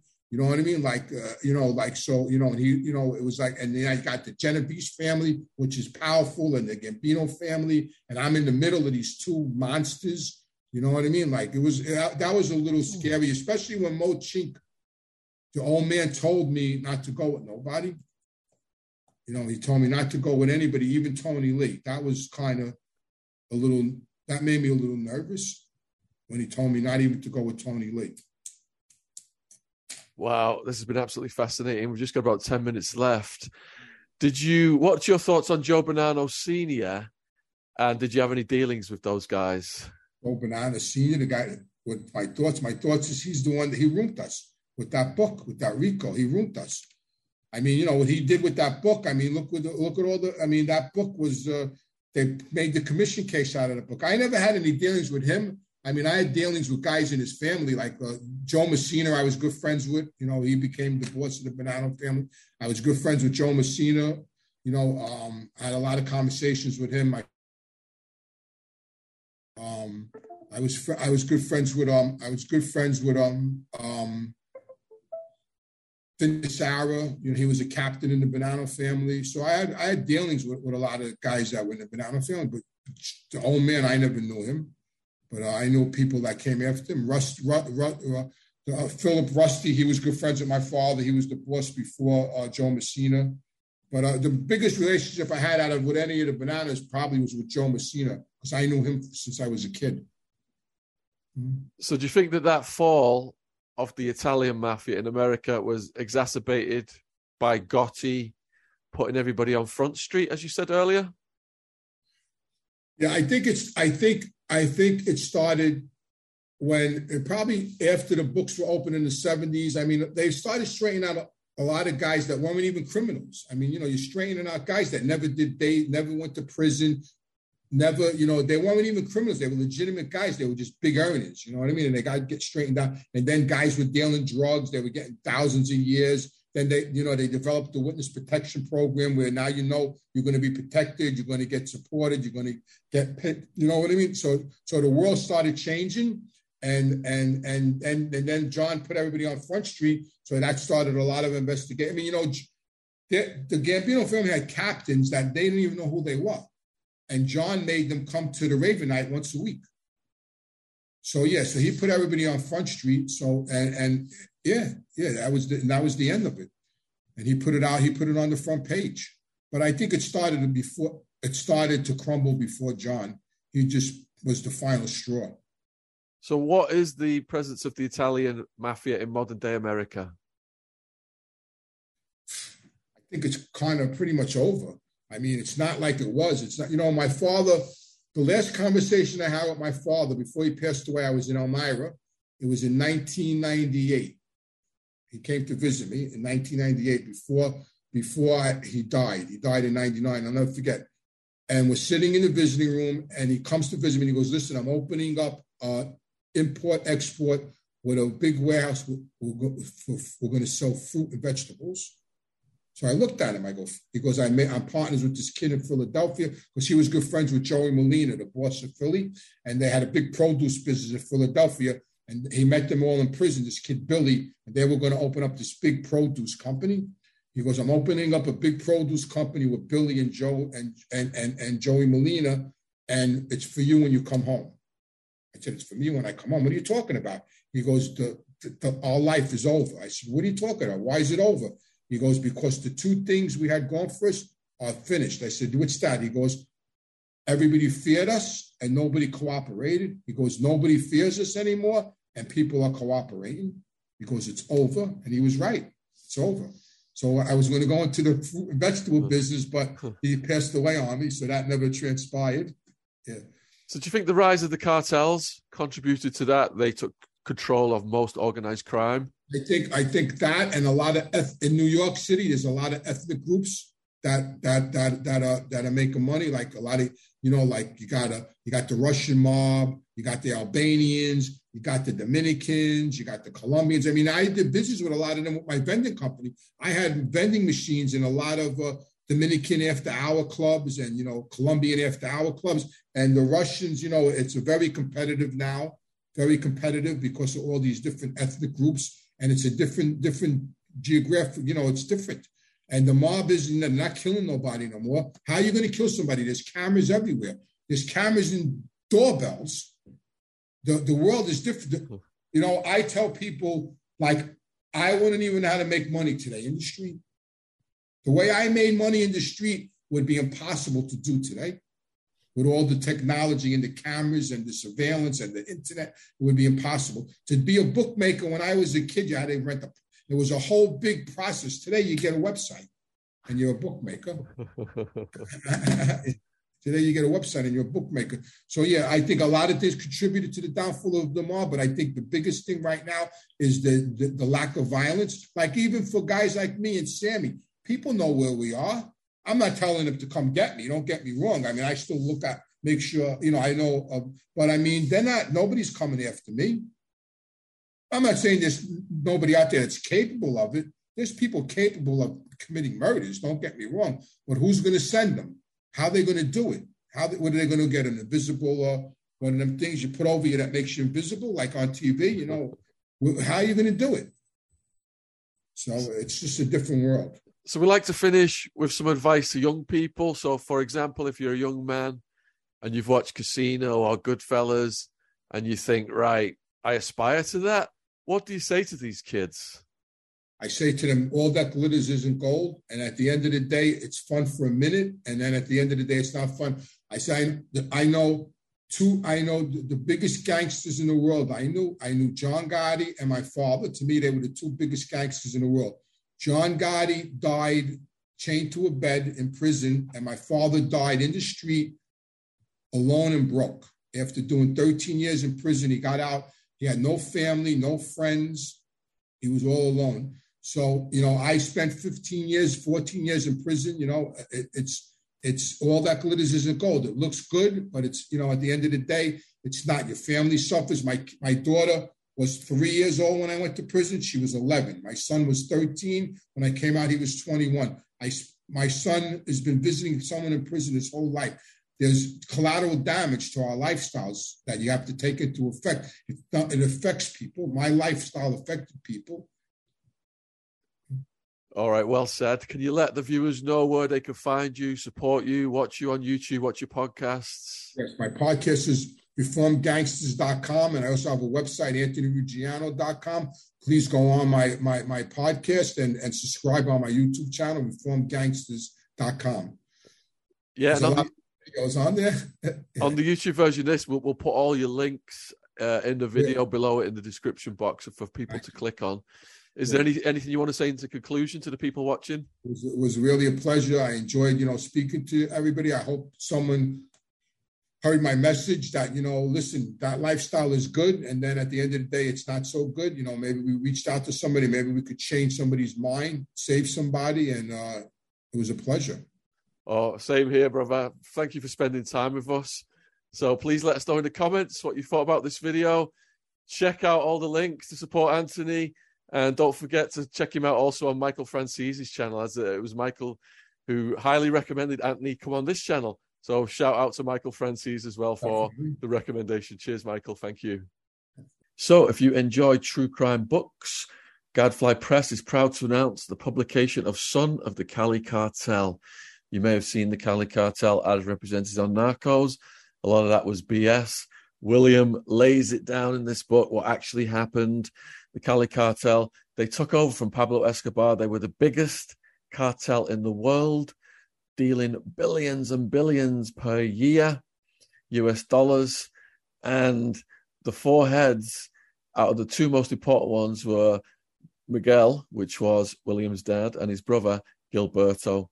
When Miguel went to prison and Gilberto went to prison, William was running the cartel. Could you imagine running a multi-billion-dollar cartel? And the DEA, war on drugs, they made them public enemy number one. William got shot up in an assassination attempt in a restaurant. The book starts out with that story. His mates got murdered, and he just barely made it out alive. So if you want to check it out, it's available worldwide on Amazon as an ebook audiobook and paperback. And the link is in the description box below this video. Cheers. Enjoy the podcast.